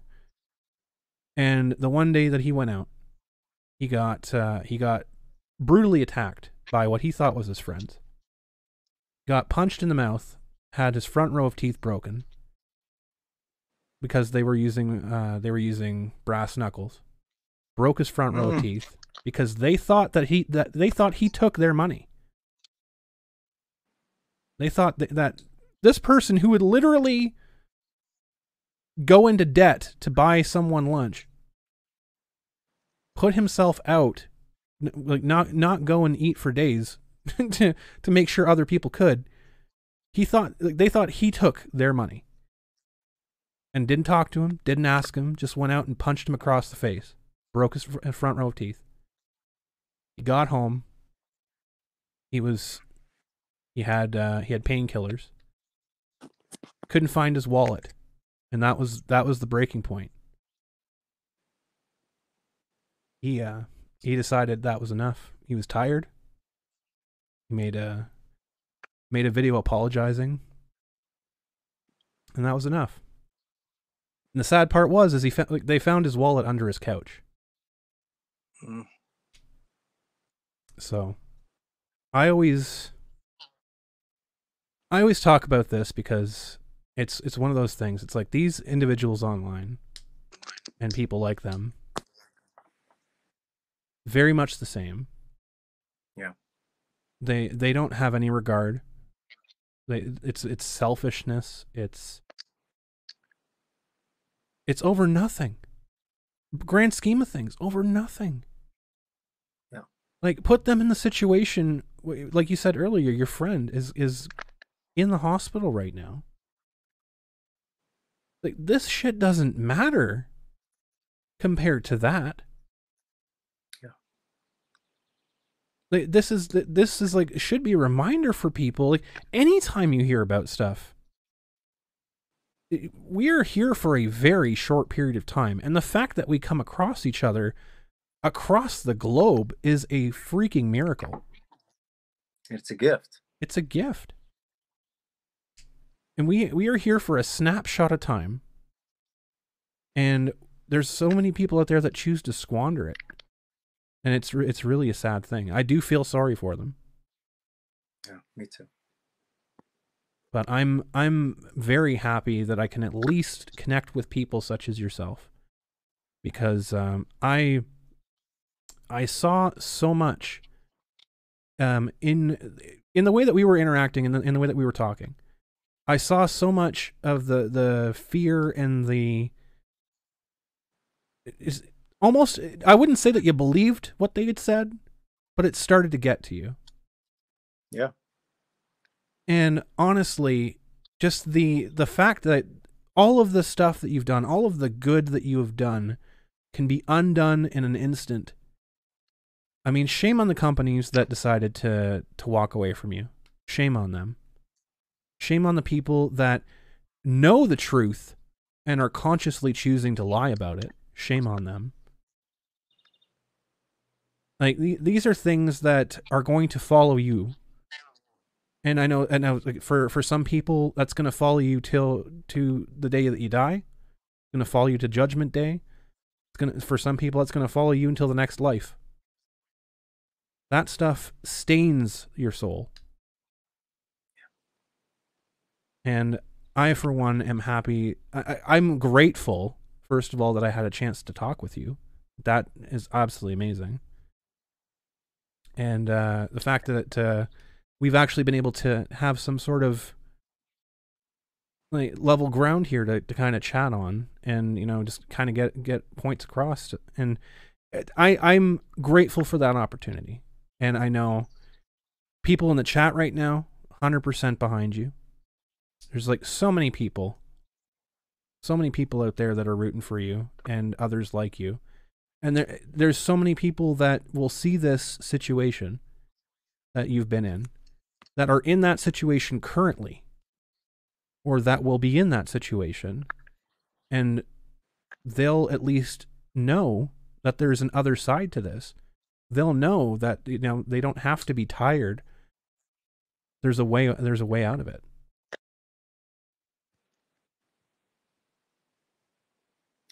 Thank you.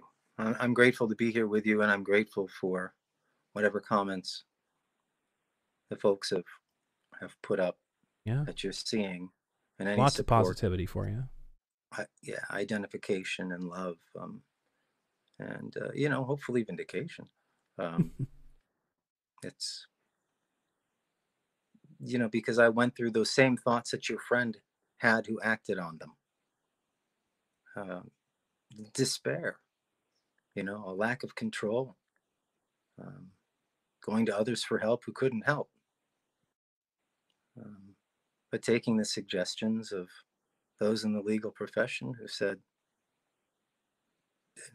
as we discussed, do nothing, say nothing, lay low, it'll pass. And only when it didn't pass, did we take action, because we had to. It reminded me of growing up, where I let others hurt me, and I was a doormat. And finally, between myself and my wife and a couple of other dear friends who are on my team and in my corner, who know who they are, we said no more.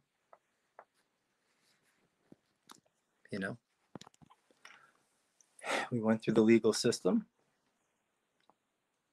It was suggested I do that by my oppressor, who boasted that they would have an incredible team. And I quote unquote lawyered up. We went to court, and the judge found in favor of us. Absolutely. Because he was of sound mind and saw the truth. And the truth needs no defense. I 100% agree. I've said that 100 times. I was able to basically talk a friend down from the edge, because he was very much in the same situation too. People would just keep talking. They just don't stop. There's no recourse. Like, well, what do you do? It's like, well, when you take the truth, it doesn't need anything. It doesn't need any dressing. Doesn't need any salt. Doesn't need any pepper. It's the truth. Yeah. And if you boil the truth down so it can fit in your pot, then it ain't the truth anymore. Yeah.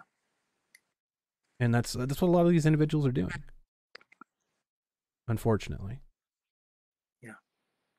But I commend you for standing up for yourself. 100%. Commend you for standing up for yourself, because that not only served you. Like, I know you said that your actions aren't for anybody else, but 100% that will help others. That will. No, I was just saying, I'm not responsible for anybody's happiness or misery. Yeah, absolutely. But you're right. I will say that we serve as an example. Yeah. I serve as an example to others who hopefully, if they are in any kind of a predicament and have listened to anything I've said or you've said today, will know that there's hope. Absolutely. And that they're not alone. We're not alone. 100%. That is fantastic. Well, I don't want this to be a entirely downer of a stream interview. Yeah. I think now is a good time to flip over to anything like that you wanted to talk about, like any projects that you're working on, anything that you're excited to work on right now.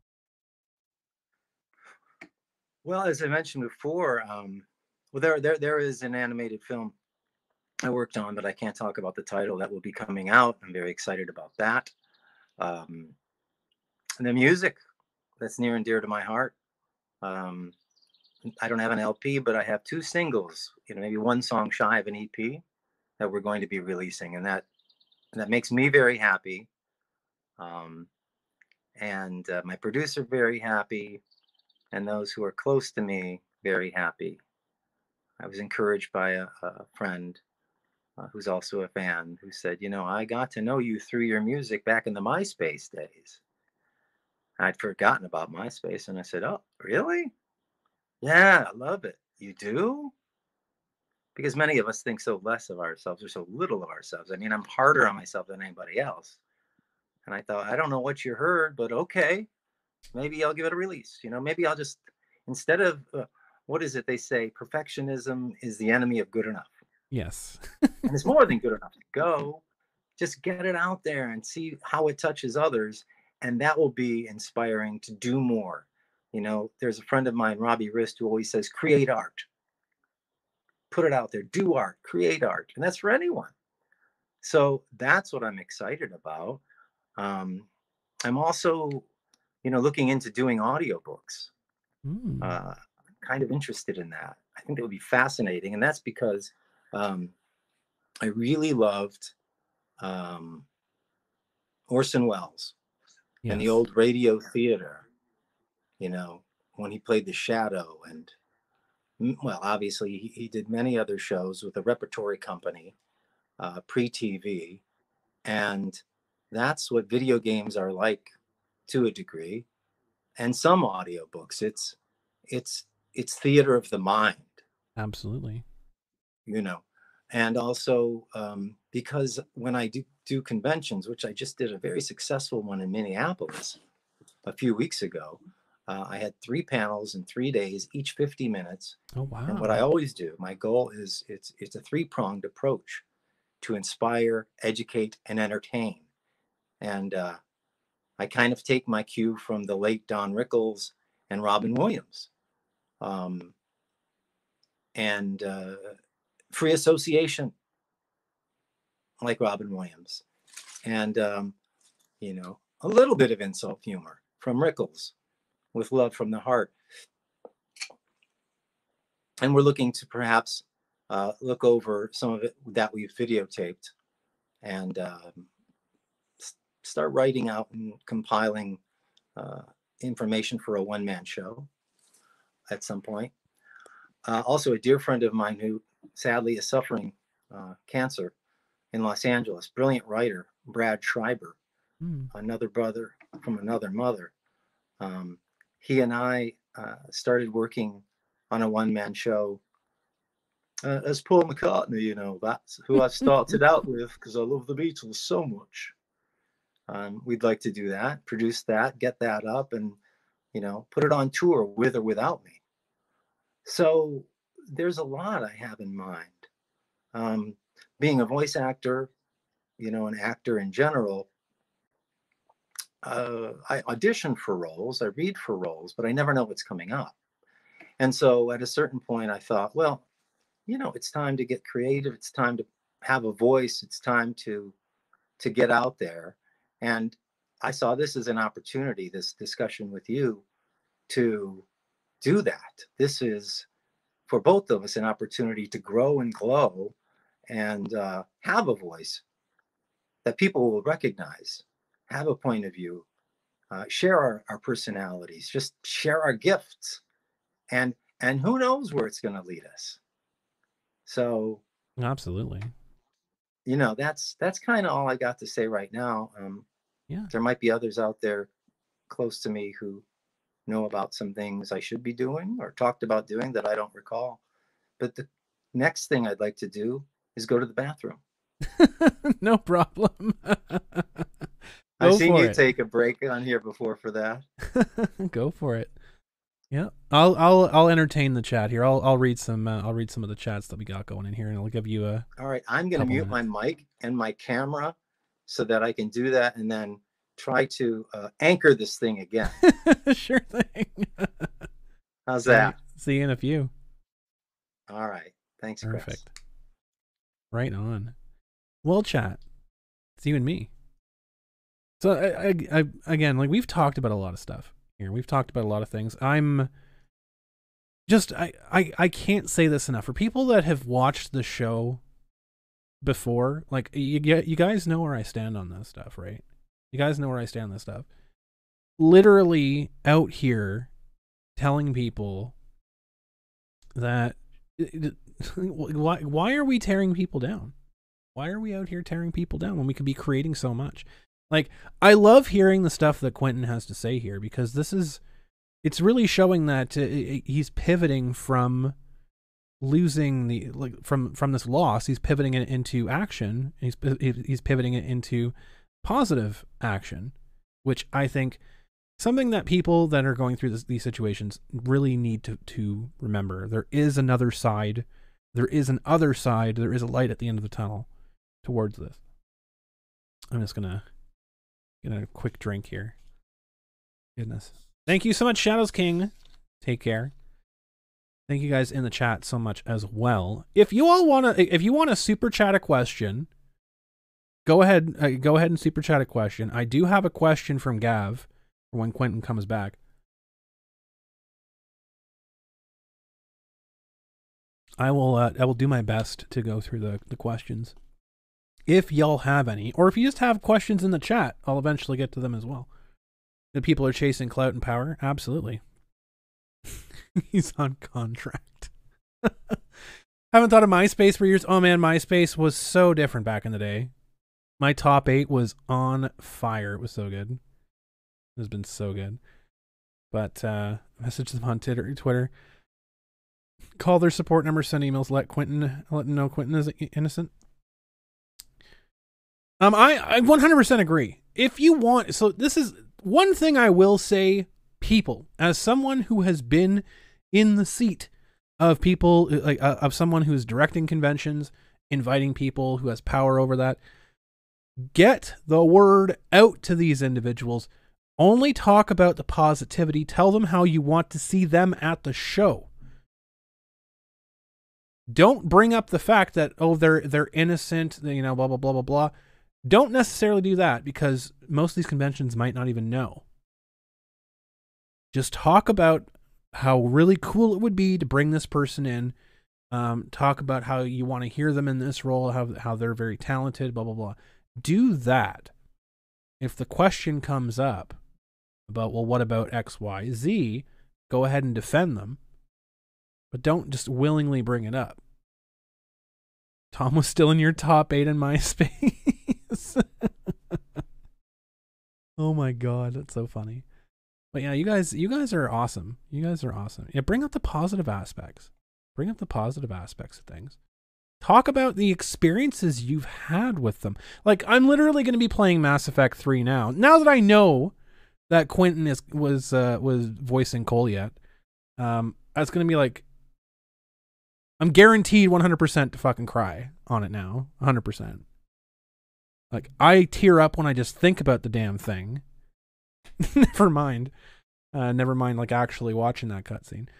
But like, honestly, go out there and tell people that you want to see this person, that you want to see that person. If you don't say it, they don't know, right? They don't know. And it's really, really important from a business perspective to kind of budget, shovel some creeper crunch for that remark. Oh my God, Tom P. Goodness. Y'all are crazy today. Companies who give into this, whether it's a convention or an entertainment company, are complicit in bullying. This is something I have said directly to Vic. And I'll say it to whoever needs to hear it 100% of the time. Any company that you've worked for that will take someone who is a literal nobody, non-quantity, over someone who has worked there for more than a day or past their probationary period. They take their word over yours. It's not a company worth working for. I told Vic straight up to his face that Funimation doesn't deserve someone of his talent. I don't think that Blizzard deserves Quentin Flynn's talent.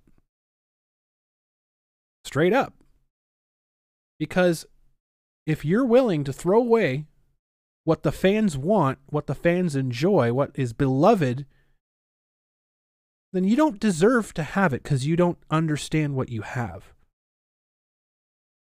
And I think that in certain instances, I think these companies hold back actors from bigger things.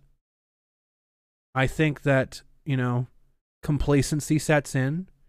It's easier to stay at the same job for 20 years, right? Then go out and start your own projects and whatever else. But I think there are certain machinations, because I believe nature has a way.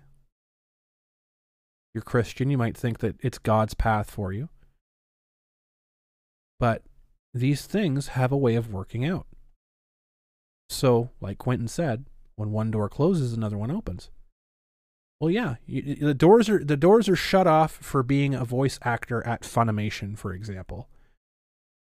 That's not the end of the world. That's actually a bonus, in my opinion, because you're out of a cesspool. You've removed the tumor from yourself. Now you can begin to heal and you can begin to grow back stronger than you were before. I'll take a page out of I'll put my comic book hat on for a moment. I'll check my Twitter in just a moment there. I'll put my comic book hat on for a moment here. How Wolverine got stronger from having Magneto rip out the adamantium from his system, because the adamantium was poisoning him and was counteracting his healing process enough so that it was hampering him. But removing the adamantium from his system made him stronger, because while it stopped his bones from breaking and things like that, sure, it also was a detriment to his health. I think this is very much a similar situation. You go through a situation that pretty much cripples you. However, you're going to bounce back. Like the Zentai in Dragon Ball that Saiyans have, the Zentai thing where it doesn't kill you, it makes you ridiculously times stronger. All right, I have a couple messages.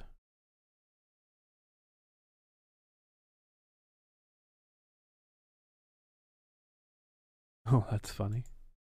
Pin this in the live chat. Well, I will post it in the live chat. Oh my god, that's a massive fucking URL. 1 second. Holy crap. Pop-up city. I will post this in the live chat. Because the pin is actually where people can link stuff. Is it this one? I think it's this one. I know I'm not on screen at the moment, sorry. Because I'm looking at... Okay, there we go. There we go. I'll post it in the live chat here.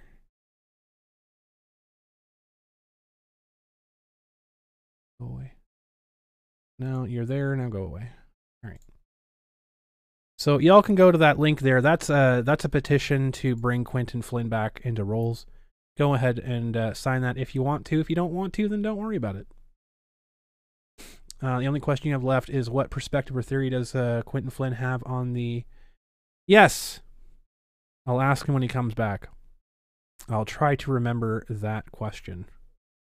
But yeah, if people want to super chat, I think it's set to $2. It's supposed to be set to $1, where Bella will read your super chat for you, or whatever you submit. But yeah, you can click the link on the very top there. It's pinned. That's my pseudo super chat button, because I'm not quite there yet. We're pretty close, I think, though.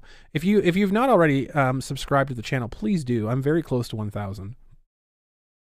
I have over 10,000 watch hours, and I'm very close to 1,000 subscribers. So I'd appreciate all the support, all the support there. I appreciate you all being here right now. It's been fantastic. It's been really, really cool. Do other voice actors do animal characters in anime replace Frank Walter, Walker D, Baker, and Jim Cummings? I have no idea. I do know that often there's often times that voice actors do so many roles that they actively forget that they did roles.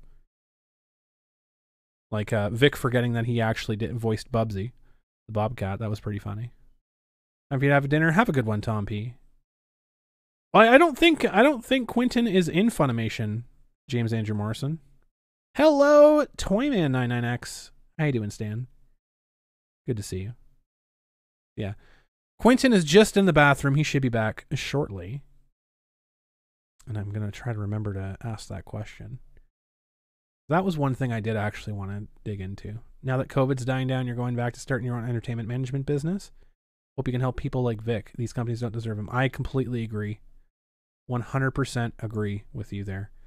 Companies that shit on talent like that, actively, shit on people that do nothing, like 99.9% of the time do positive things for the communities, for the businesses, for the fans, for the vendors, for any eyeballs that are on that thing.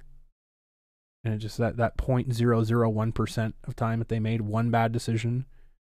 They chose chocolate chips over mint ice cream. Good grief. Come on. Seriously. Come on, man.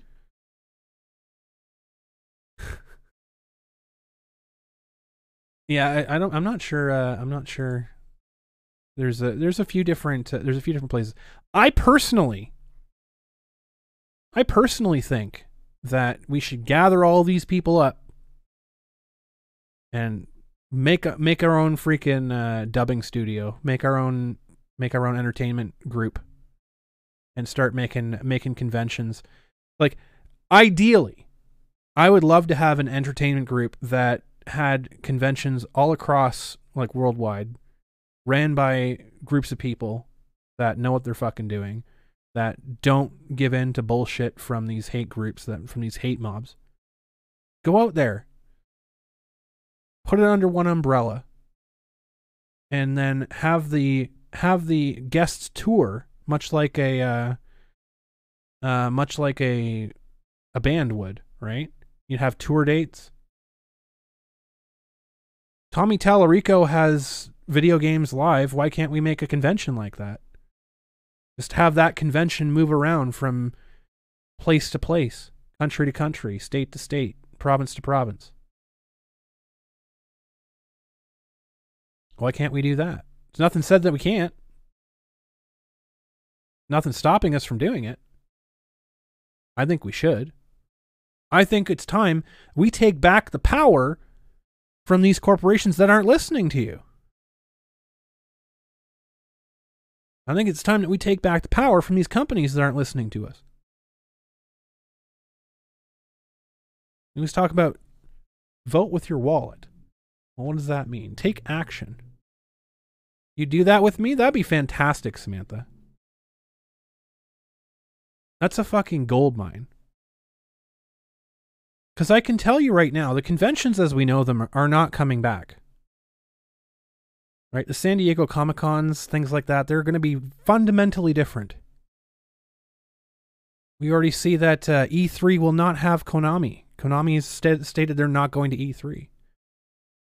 Everything is going virtual for these companies now because the big expos, the big draw, the whole thing where they would bring in Sony and Konami and Nintendo, all that stuff, they've all gone in-house now. There's no incentive for them to go outside of it. So that's going to have to evolve and change. I think the next thing that we could do is create that convention circuit, the convention tour. I mean, like for example, like if Anime Matsuri, right? Because there's an Anime Matsuri almost everywhere, but it's not the same Anime Matsuri. But just take for example, you take one convention brand, and then that convention becomes a circuit, much like the WWE, much like Video Games Live. Why can't that happen? Have that touring around. Have that go from city to city. It's in Florida, then it goes to Texas, goes over to Los Angeles, comes up to BC, down to Seattle, through Cleveland, goes up to Manitoba, Toronto, Montreal. Guaranteed dates. Have the talent show up for 2 or 3 of them. Have a large pool of talent. Maybe they show up for all of them. Who knows? Depends on how much time they have. But I think that would probably light the entire industry on fire. Because right now you have companies like Funimation who are basically acting like a talent agency. Basically acting like a talent agency. Gatekeeping actual people, like actual fans from who they're fans with. I think that's something that's... Welcome back, Quentin. It's great to be back. I feel like a new human being. Like $1 million? A million. $1 million? $1 million.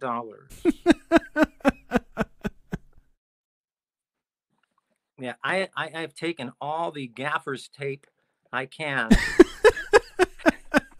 to lock this thing down from all my years in not only video production, but sound production for live rock and roll bands. I started out doing that, 4 years of high school. I did 13 plays, and 1 play I did production. And I had a high school rock band. And we played the clubs in Akron and Cleveland, and then went on the road and hit LA, did the same thing. So, it's been not only an artist life for me, but it's been a rock and roll life. It's been a theater life. It's been a touring life. It's been stand-up life. And it's a circus, man. Yeah, you've done so much. It's crazy and it's great. I mean, I've met some wonderful people I never would have met. Like you were talking about the folks at Funimation. I've never worked for Funimation. They're in Dallas, Texas. Yeah. So I've done improv with I'm trying to think, who is it? I think Mike McFarland. I did improv with him. Oh. Which was really cool at a convention some years ago. I haven't seen him in a while. And then one of my dear friends, Chris Kaysen, who's just the sweetest guy and the funniest, most rapier wit. He moved out to Los Angeles a good 6+ years ago.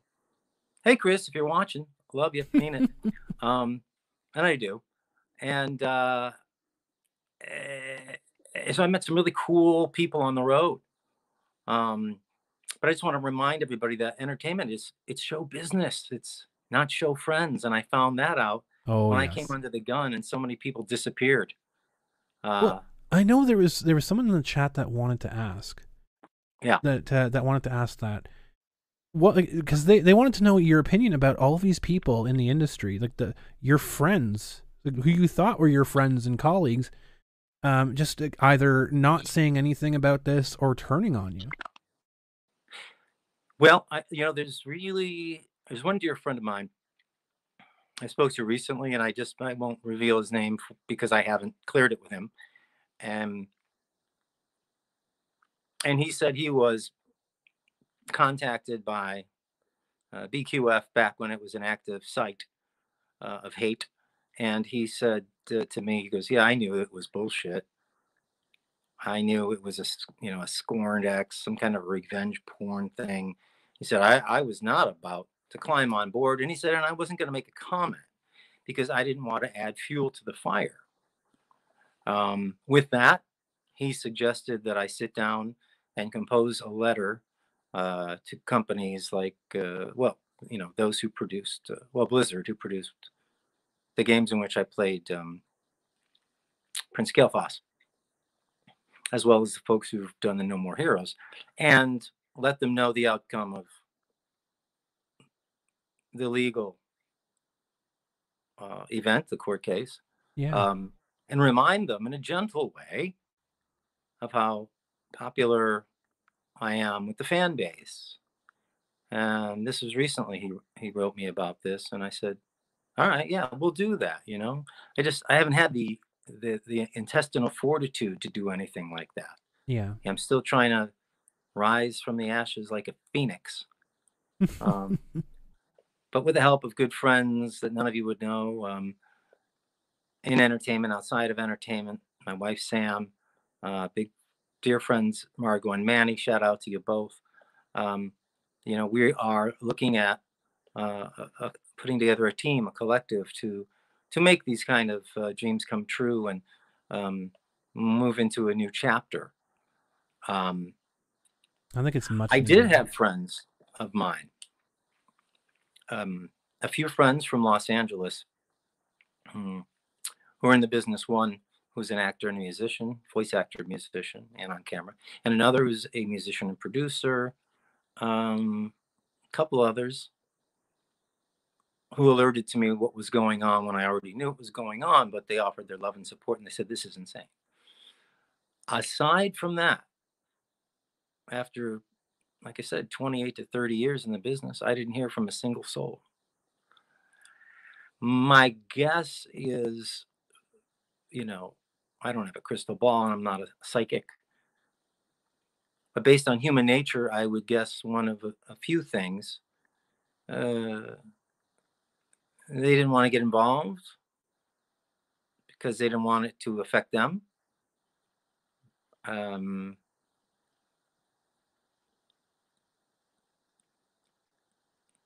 They wouldn't know what to say or how to address it.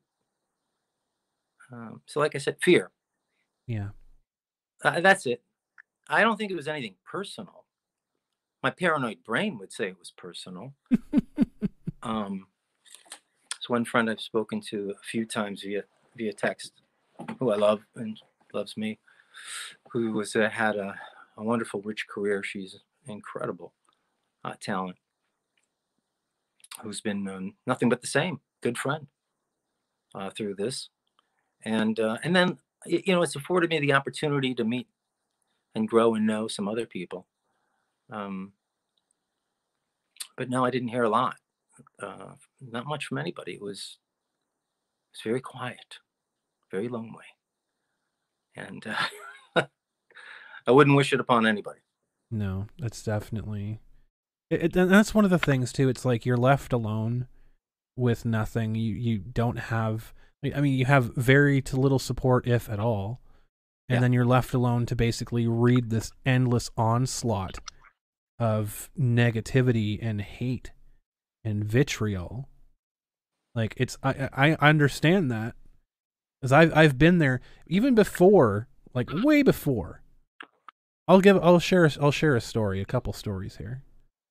Way before I had anything to do with conventions, there was a LARP that I was a part of, live action role play that I was a part of, and I was always a shy kid, right? And like going to LARP basically brought out the actor in me and brought out like all that stuff. I really got into it, and I guess I was good at LARPing.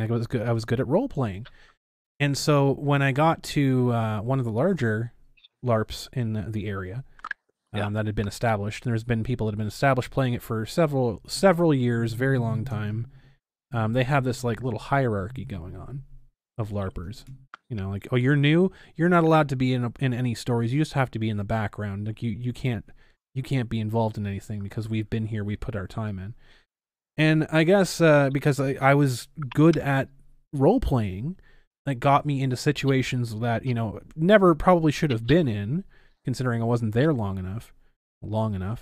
And that really rustled some jimmies with a few people. And there was an accusation that was made, unfounded, that was later proven to be a false accusation. And I had people target me because of how much attention I was getting from the plot team, and from the specific character types that I was playing, because they wanted to be the only part. They wanted to be the only one of that particular race or what have you. So I literally had people who I had thought were friends for years turn their back on me, and they say like, well, we can't say anything because it's going to jeopardize our position, and it's going to jeopardize this. You know, this is the only thing that I do on the weekend. Blah blah blah. And then I literally had other people say, I don't even care if the accusations are. I don't care if the accusations are false. I want you to burn. Like, I've seen the worst of what that has to offer. Then even being in the situation when I was the media coordinator for Kitchener Comic-Con, when we invited Vic to the show, just the constant diatribe coming from people, and the negativity and the attacks and the viciousness. And like, we had very little support. We're out here blind. We're like literally, we're in City Hall as like, that's our venue at the time. And we have the City Hall officials like, are you sure you want to do this? Like, blah, blah, blah. It's like, they're not having our back. I mean, they didn't cancel the event. They didn't pull the contract, which was nice. But they didn't vocally have our back. It was all us standing up on our own. And it's just like, you're walking in blind. But I pulled out the iconic Captain America quote about planting yourself next to the tree, planting yourself like a tree next to the river of truth, and things like that. Because it's like, when the entire world tells you to move, you have to stand there and say, no, you move. And we did that. And we did a very extraordinary event. I'm so proud of that team. Everyone did an amazing job. There was only like 12 people. We put on a show that literally knocked out events that have been in this region for 50 years. We won 2 awards. Wow. We beat out Oktoberfest, which has been here for 50 years for awards. So when people tell me, and people to this day still say, oh, it was a shit show, it was this, it was that, it's like, I can't hear you. I'm polishing these awards that we won. Yeah. But it being in that spot, it's like, I remember being there. I remember being in like the dark place, being like having no support and having to say, no, I can't give up on this. And then and climbing back from it and being like, like, I get reminded all the time. It's like, you're only seeing a tiny slice of a tiny slice. Like, you're not seeing the overwhelming support at the time. You're seeing all the negative because that's what's in your face at that point in time. But you got to remind yourself, and I tell people, got to remind yourself that there's a lot of good out there. There's a lot of good out there, and there's a lot of people that don't know the good that you can do. And I completely agree with you. I think that a lot of it is fear. I think there's a lot of people that are fearful of losing their spot because they've worked so hard. They don't have faith in themselves. Yeah. And they think that this is all they are. It's like, I told Vic straight up. I think losing his spot at Funimation was the best thing for him, because I think that he has so much to give to the world that being at Funimation was a setback, because he can only do so much. Right. And like, I think for yourself, I think this is a good fire to light under you, because you have so much to give. You have so much talent. And like, why would you let it bottle? Like, why would you let it be bottled under like a Blizzard or, whatever other company? Yeah. Like, you have so much to give. Thank you. Thank you. First of all, congratulations to you. Thank you. A wonderful story. It takes a lot of intestinal fortitude. And absolutely. And thank you for what you said. I with as much humility as I can muster, I do agree with you 100%. I know I had a friend of mine in college who said, Quentin, there's a fine line between cocky and confident. And I said, right. I understand that. I remember going to one of my agents a few years ago, and I was quite confident about my talents. And he said, wow, you sound pretty confident. I said, I am. Yeah. I have a lot to offer. I said, in fact, if we look at the actors in the lobby right now, I said, this is going to sound rather pretentious or egocentric. I said, but I can run circles around these people. I could stand on my head and spit nickels. There's nothing I can't do. I've been doing this forever. I'm flexible. I'm directable. I've been a writer, a producer, a director. So I said, yeah, I am confident. And if you want to work with me, if you want to continue to work with me, please consider that. Absolutely. Don't dismiss it. You know, and I agree with you. You know, many of these companies, they look at their bottom line like any company. It's about how is it going to affect their bottom line. Exactly. It's all about the bottom line. You know, will this be an asset or a detriment?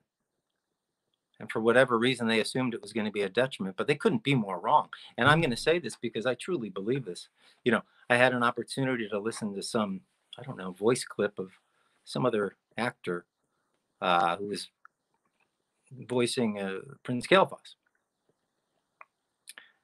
And like I said, I've been a director, I've been a writer, I've been a producer, and I was able to hear it from a distance, you know, not as a guy who'd been replaced. And my first thought, instinctively, professionally, was it doesn't line up.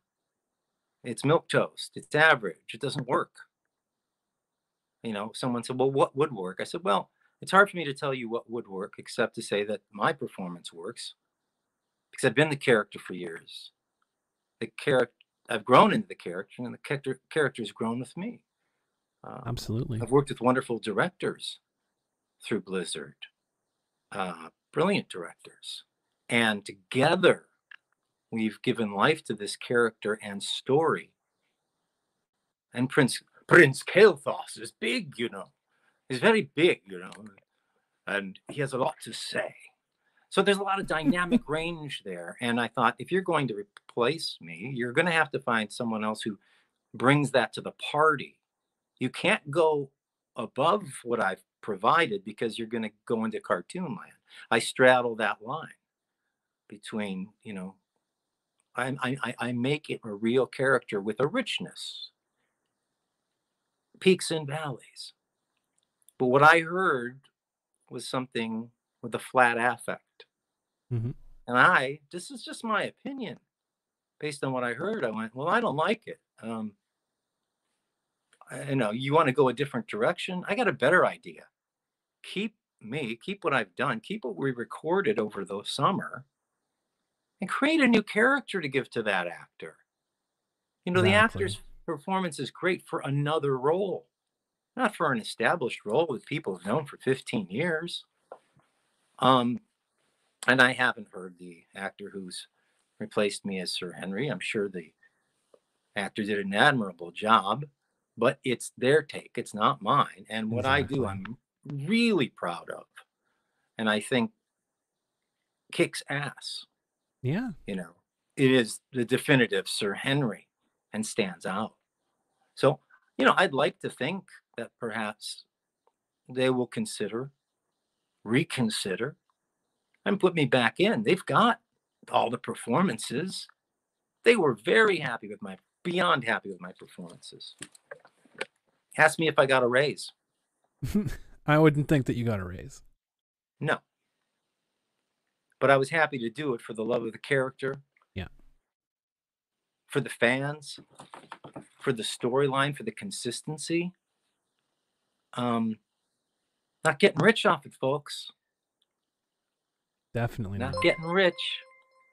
You know, I'm like a plumber. Skunknet tipped $5. I come in and As someone who has also been under heavy fire of hate and malice, we have just ignored such threats and did our best for the greater good. Kindness through hate. Actions speak louder than words. Stay strong, Crumbian and Quinton Flynn. Rise above hate. Less than 3. Oh my goodness. Thank you so much for that wonderful. I know Quentin didn't hear that, so I'm going to pull it up here right now.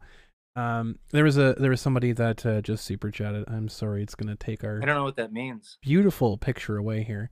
What it means is someone sent a message and it reads it on the YouTube, but because of the StreamYards, it's a bit of a butt. So just going to try and bring the message up here for you so I can read it to you, because this was meant for you. This message was meant for you. Message in the bottle. From Skunknet. As someone who has also been under heavy fire of hate and malice, we have just ignored the threats. We did our best for the greater good. Kindness through hate.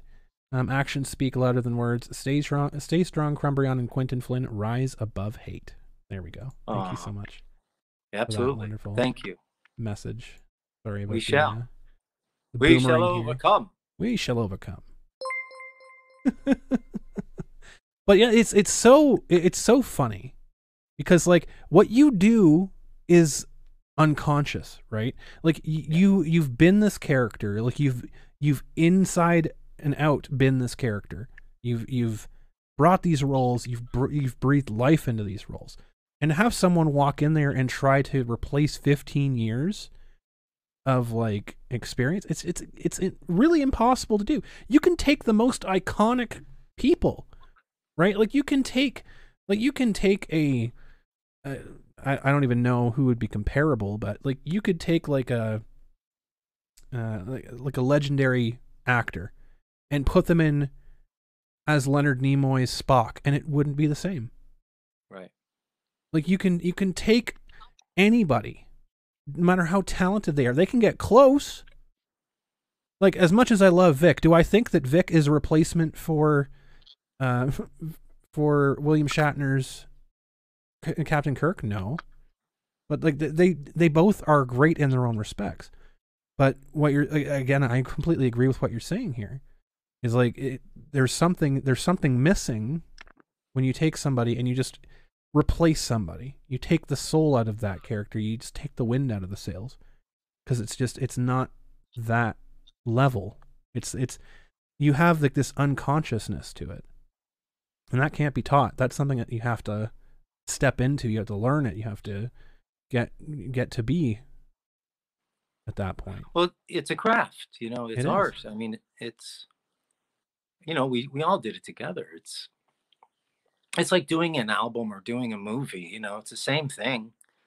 Absolutely. You've got your talent, you've got, the written word, there's producers involved, engineers involved, and everybody has an input, and it all kind of comes together. When it comes together, it's magic. When you have the right take. Yeah. Like everybody knows. Everybody knows. And there have been opportunities for me to adjust, improvise a little, ad lib. The last, oh goodness, Uh-oh. We had an earthquake. It was an earthquake. The last few sessions I did with a great actor, director, J.B. Blanc. And it was wonderful. He challenges me as an actor. Because he is such a good actor. And he gives me great challenges because he has a great ear.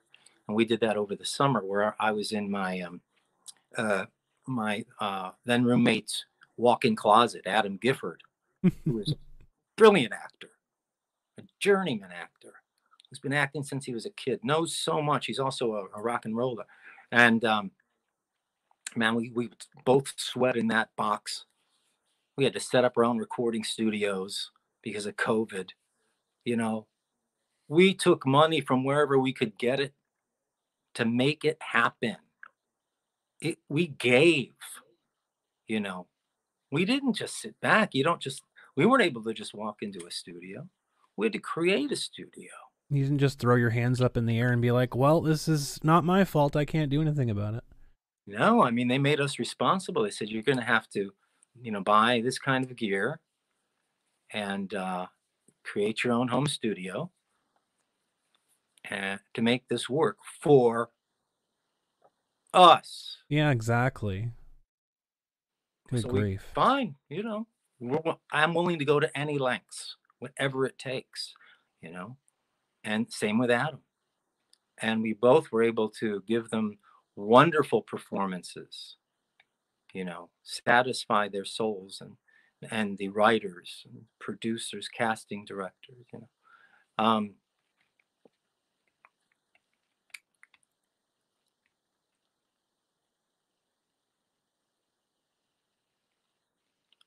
if you're going to replace someone in a role, I've been replaced before. Maybe I haven't. I've replaced other actors, and I've not done anything radically different. I've done something to approximate what they've done. Yeah. Or we start a new role and it's a new project. So just like with Willy Wonka, when Tim Burton decided to do his own, he decided to not repeat the brilliance of Gene Wilder, because you'll never do that. You can never live up to that. He went a different way, and I wasn't interested in seeing it, so I didn't.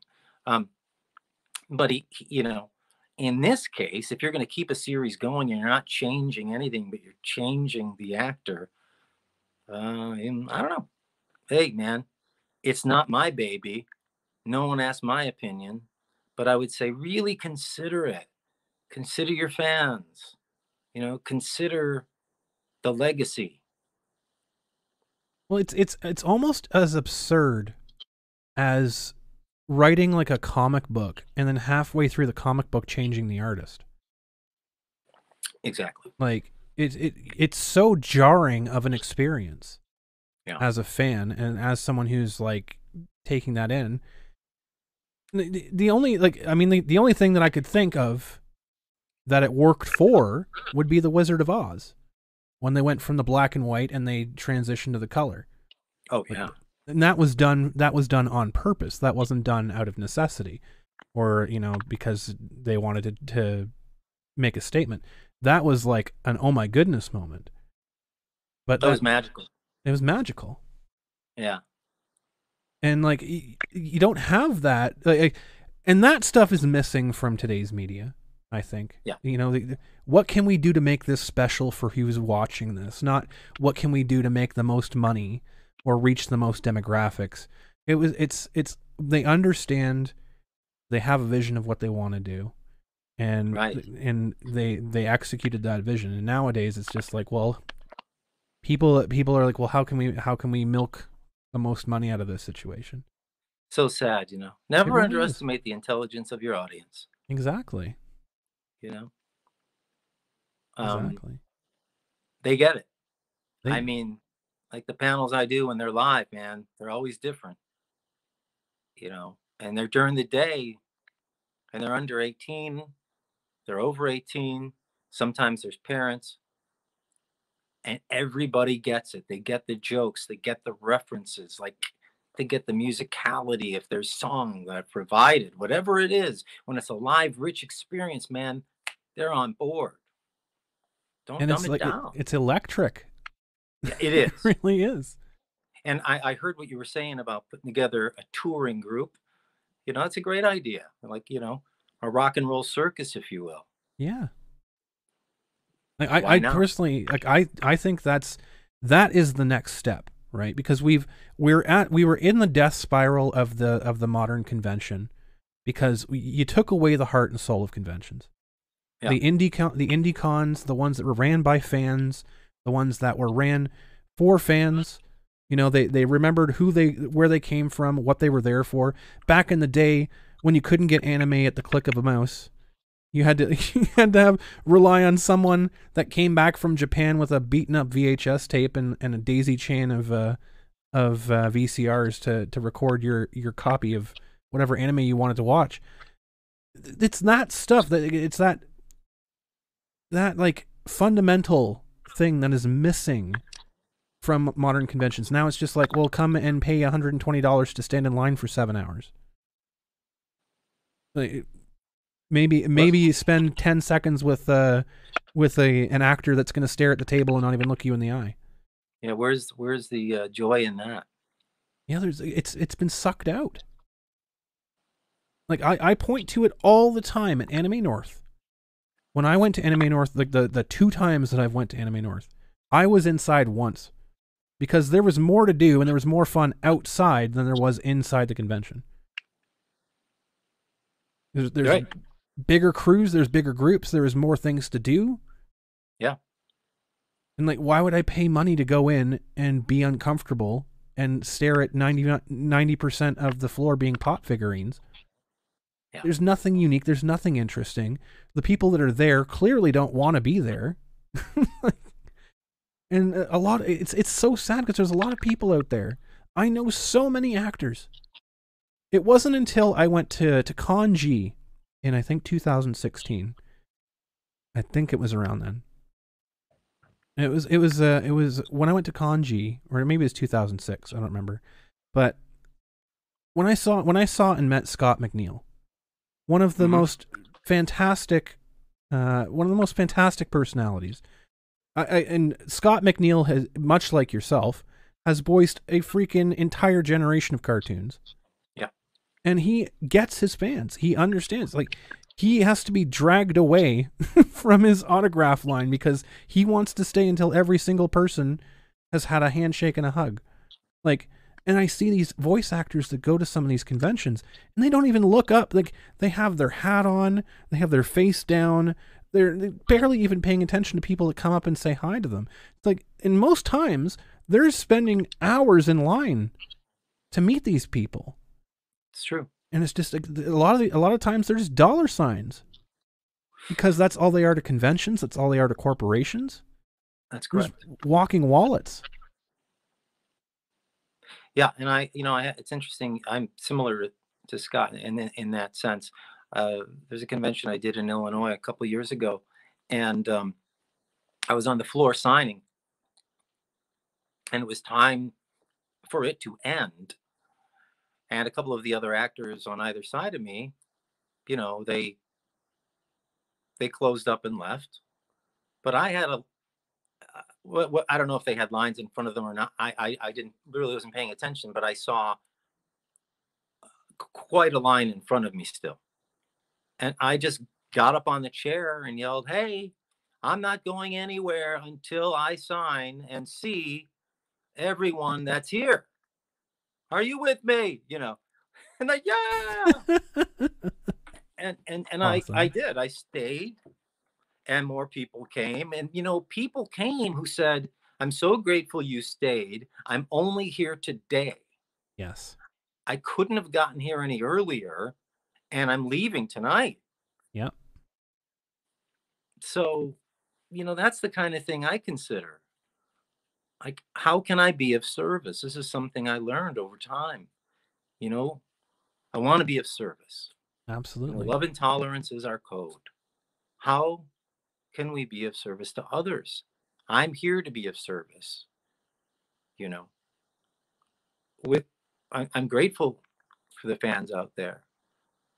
They come to see us, and some who don't. There were some who were like, "Wow, I'm so glad to see your banner up there. I didn't know you did all that stuff, but I grew up on you, or I love this particular character.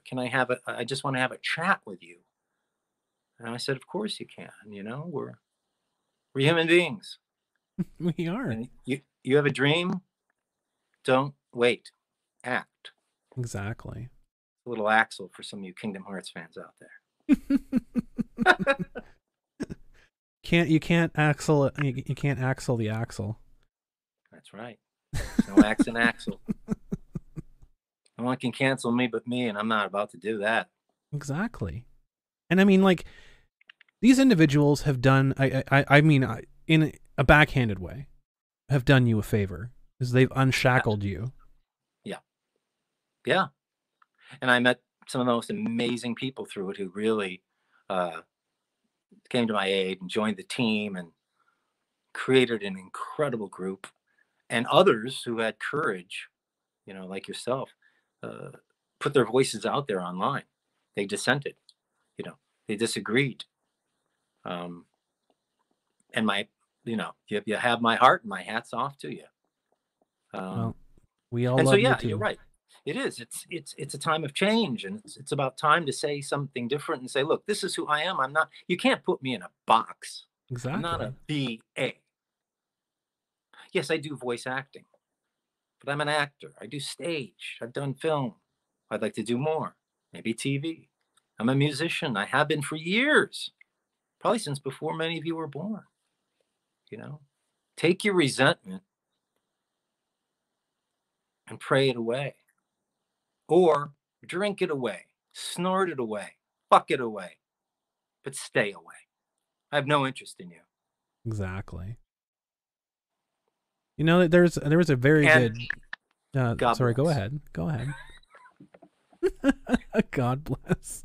God bless. God bless. Hey, God bless. You know what I'm saying? I'm sorry. I got a little emotional up there. You know what I mean? I got a little, working class hero on you. I'm sorry. You know what I did? I reacted through my actions instead of pausing when agitated and responding. So I have a responsibility to use the ability to respond appropriately. So if no one's told you today, I love you. We love you And too, Quentin. We love you thank too. you. And we need to love ourselves first before we can love Absolutely. anybody else.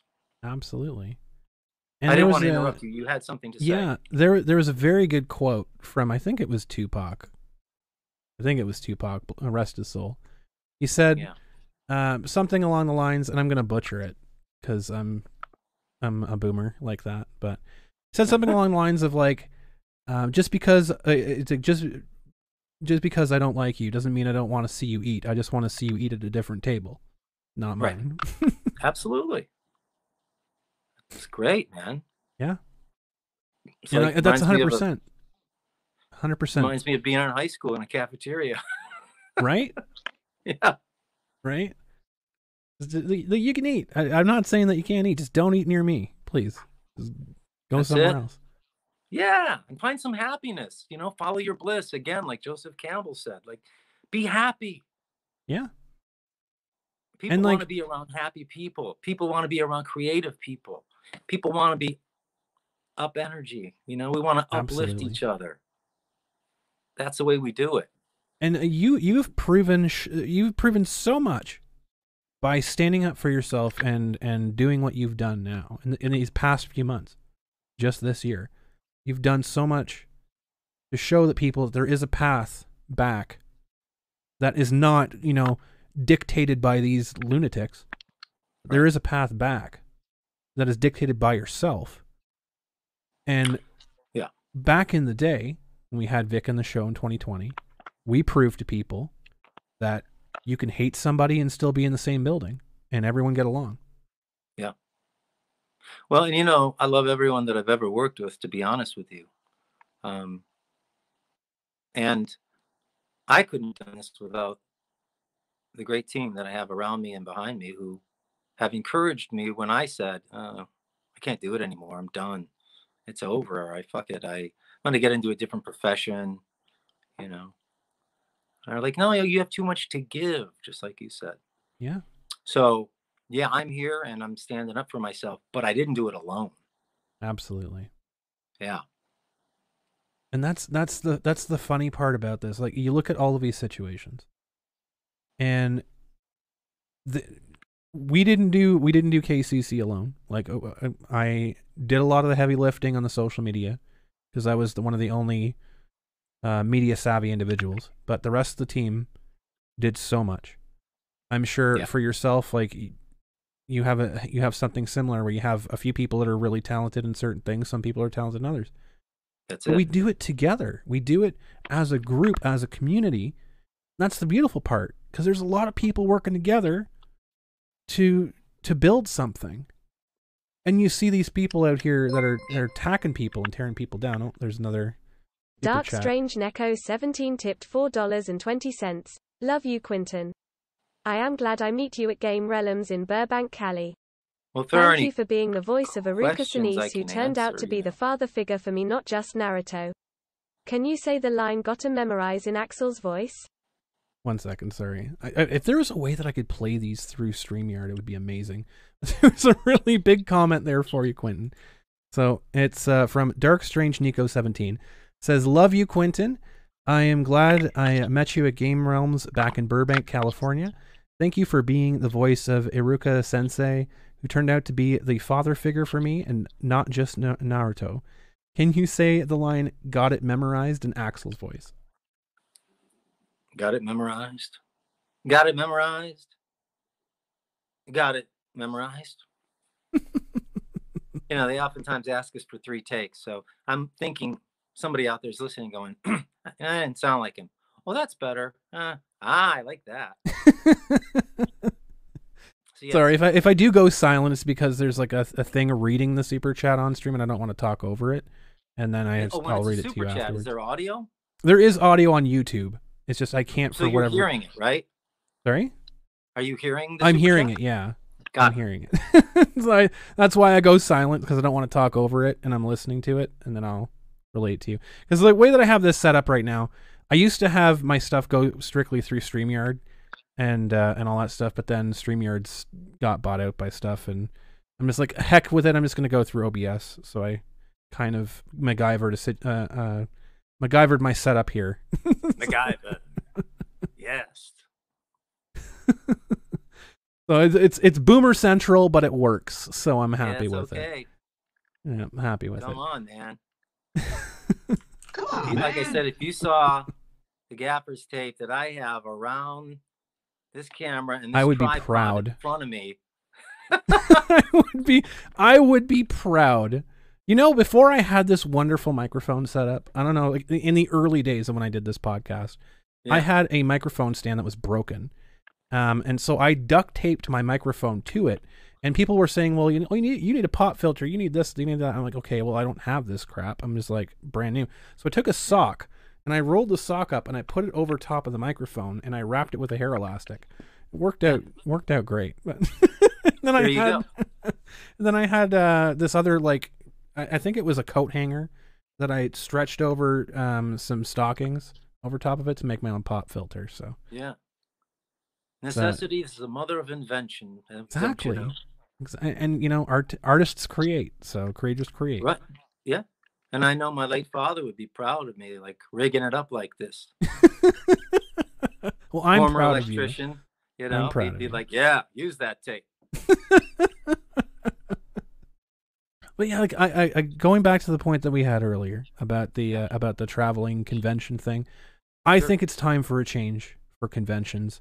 I think it would. I think it would be a great idea to have like an entertainment group or whatever else, have them overall, like seeing it overall, booking stuff, and then having like the pockets of groups in cities to go in and plan the individual events out, and then have it tour around. And there you go. Because like people want to see you. People want to see their favorite actors or musicians or whatever else, and people are hungry for it, right? So Yeah, that'd be a show, man. It'd be it would. a really great tour. It would, absolutely. That'd be cool. Yeah, give something for people to look forward to in this day and age. I like it. A difference. Yeah, absolutely.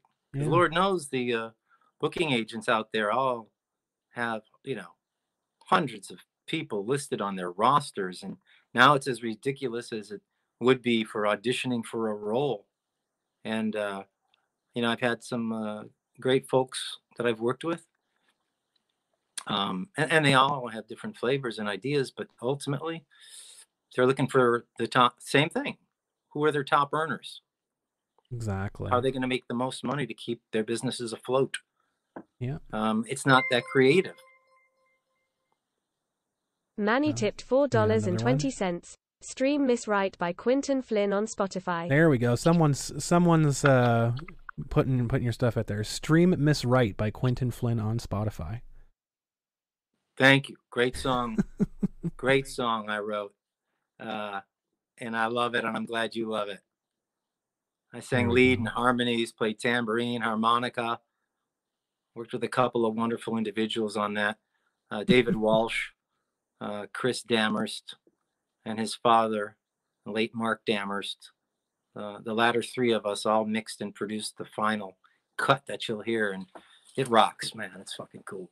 That's so awesome. Well, Dig I'm just thoroughly impressed with literally everything that I've, even in the past 24 hours that I've learned about you. Like, I was impressed before, but just to see so much, like, it goes to show you, like, even though you can look at somebody, you can do all of this research on somebody, you still don't have any clue about how amazing they are.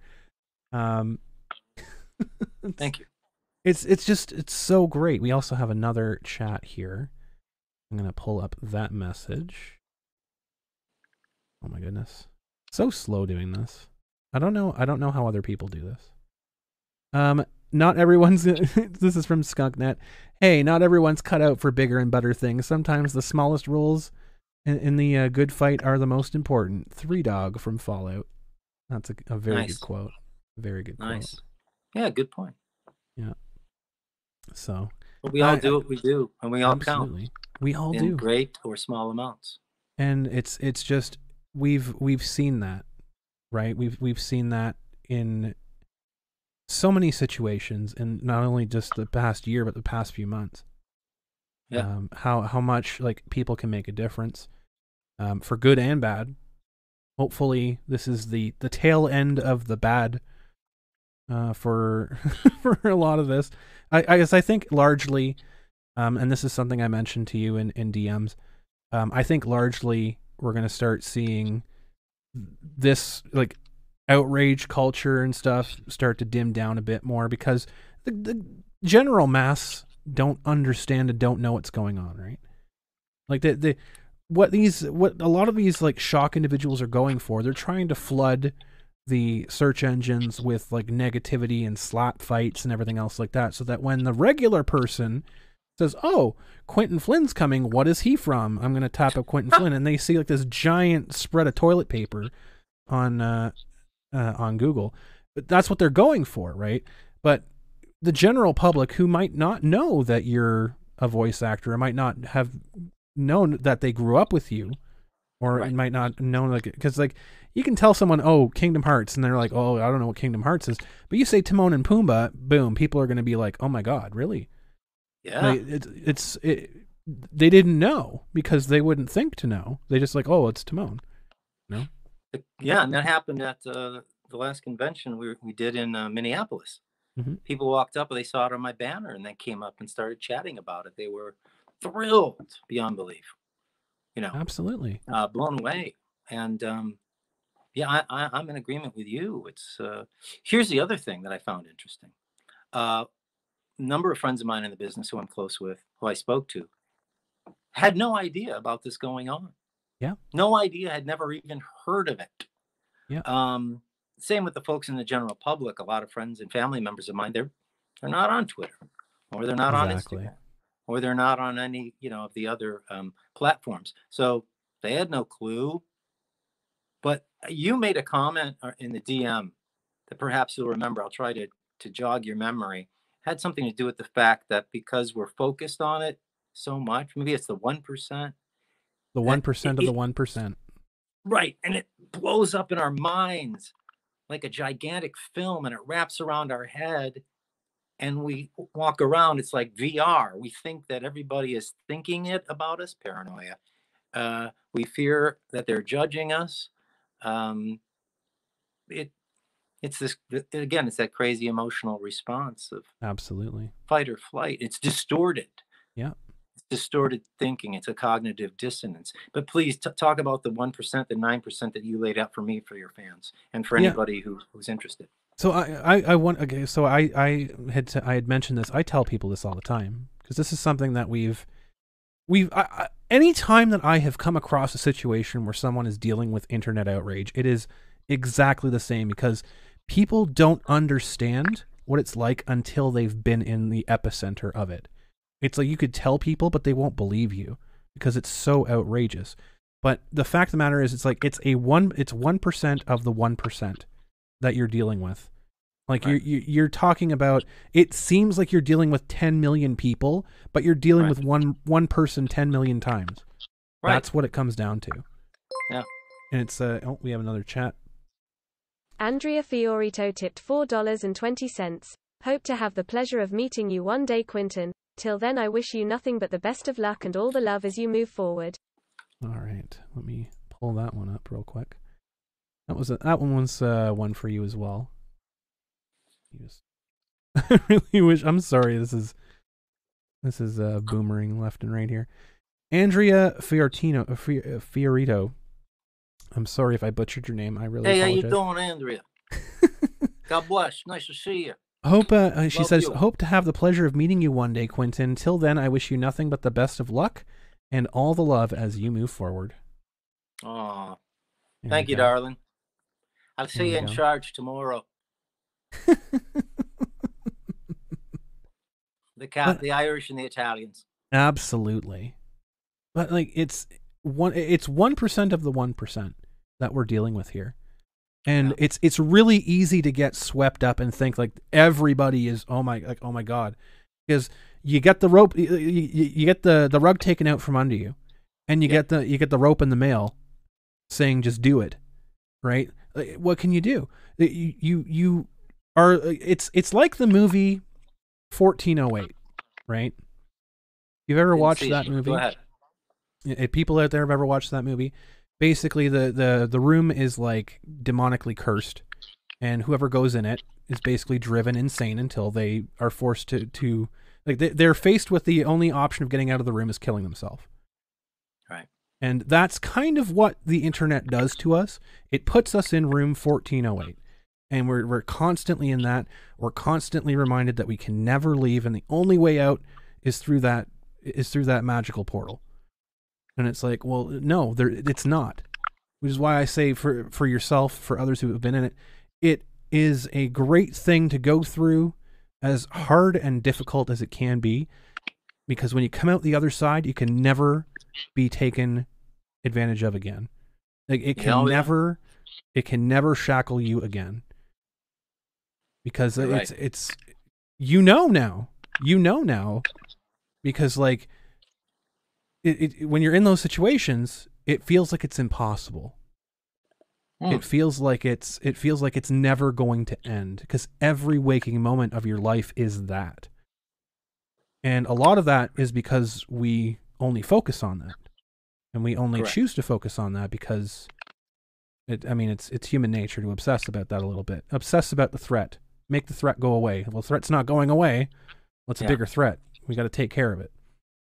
Right. Like you were saying it to start off the show, it's comes down to those like bare fundamental nature, like things of nature, the fight or flight thing. Like you can't run away from the internet. I mean, you can unplug from the internet, but right. And that's what it comes down to. And it was one thing that I had to learn a long time ago. Thankfully, I learned it a long time ago, and I got through it. And I'm here to hopefully reach as many bloody people as I possibly can to let them know how to get through it, because sometimes you do need to just unplug and detach yourself from it and just go and live your life. Or as some of the popular phrases right now, go outside and touch grass. But remind yourself, your life is not just what's on social media. It's not TikTok. It's not Facebook. It's not Twitter. It's not Instagram. Your life is your life. Your life is like, it's physical. It's things you can touch, things that you can create, things you go out and do. And Absolutely. there's a subsect of society that they only exist on the internet, and they believe that's the way to handle things. Yeah, it's insane. It is crazy. It is absolutely crazy. Yeah. But, it makes no sense. I don't want to take up too much more of your time here, Quentin. Yeah. I really appreciate you carving out. I know it's been a little bit over 3 hours, so I really appreciate you carving out the time tonight to come on here and talk. Was there anything else that we didn't touch on that you wanted to speak about? No, there's nothing I can think of. I want to thank you so much for having me on for this chat, because, I'd seen one of your shows before because of my crew. The ladies know who they are. She and they, and the extended folks, friends, who I choose to call family, who are out there, who've worked with them and us by proxy. I just want to thank them, and everybody else who's in my corner, and is understanding, loving, and kind. I look forward to seeing you on the road, at another show, somewhere else, perhaps on the net. Be strong. Follow your bliss, as I've said before. Dream your dreams and make your dreams a reality. And I want to thank you, Cress, because I have a tremendous amount of respect for you and admiration. Your intelligence, your passion, your compassion, and your sense of humor. Wild and perfect. I relate 100%. And it's amazing that we found that we have so much in common just through, Absolutely. open-hearted DMs, And truth. thank you. Thank you. Yeah, man. I mean, yeah, darling. Yeah, honey. Yeah, sweetheart. Yeah, baby. Oh, behave. Yeah. The truth will set you free, as they say. Absolutely. And no, unless there are questions, I got nothing else to add. If you have questions, if you want to add anything, otherwise we're good, man. I started drinking water because I was getting jacked up on the coffee, and I realized, that's a diuretic. It's time to hydrate. I think we've hit everything. I don't want to go too long because I don't Right. want to like rehash things and beat a dead clown. But honestly, everything that we've said, 100% agree with where you're going. I commend you for doing what you've done, and staying strong through it. It's a hell of a trip. It is a hell of a trip to go through what you've gone through, and thankfully you came out the other side relatively unharmed. I mean, I say relatively, but there's people out there that have gotten it a lot worse. I've seen it firsthand. So as long as you come out the other side with a work like a functioning pulse, I think that's a win, in my opinion. Because when their goal, when the opponent's on this side, when their goal is to put you in the dirt and they don't put you in the dirt, that's a good day from my side. So right, I agree with you. And as they say, more will be revealed. Absolutely. Well, and everybody stay in your own sandbox. Yes. And those of you who don't clean up your kitty litter, that's on you. It's their own stink they have to breathe in at that point. That's right. Enjoy the aroma and the ammonia. Oh my goodness. Well, Quentin, if you could just stick around just for a few moments after the show, we'll wrap things up and all that stuff. I'll get some links off of you because I want to put some links in the description for the video so people can find your stuff. I want to thank the chat so much. Everybody in chat, you guys have been amazing. You are fantastic. Always love every one of you. This has been yet another Knuckleheads, and this is Crumb reminding you to keep your stick on the ice.